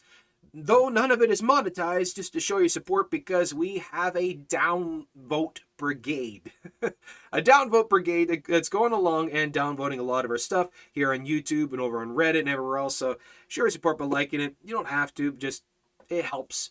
Because if it gets downvoted too much, those videos no longer get promoted. Those videos no longer get shown to anybody. Because YouTube algorithm sees that as unfit, and so it won't even promote the videos. So none of it's monetized, but it helps with the promotion of the videos with the upvotes. So just saying. So with that, thank you so much for joining in. God bless you, folks. God bless all those who love our Lord God Jesus Christ. God bless all those who love his holy word. Hope to see you again. And as always, if I don't see you again, I'll see you in the sky. God bless.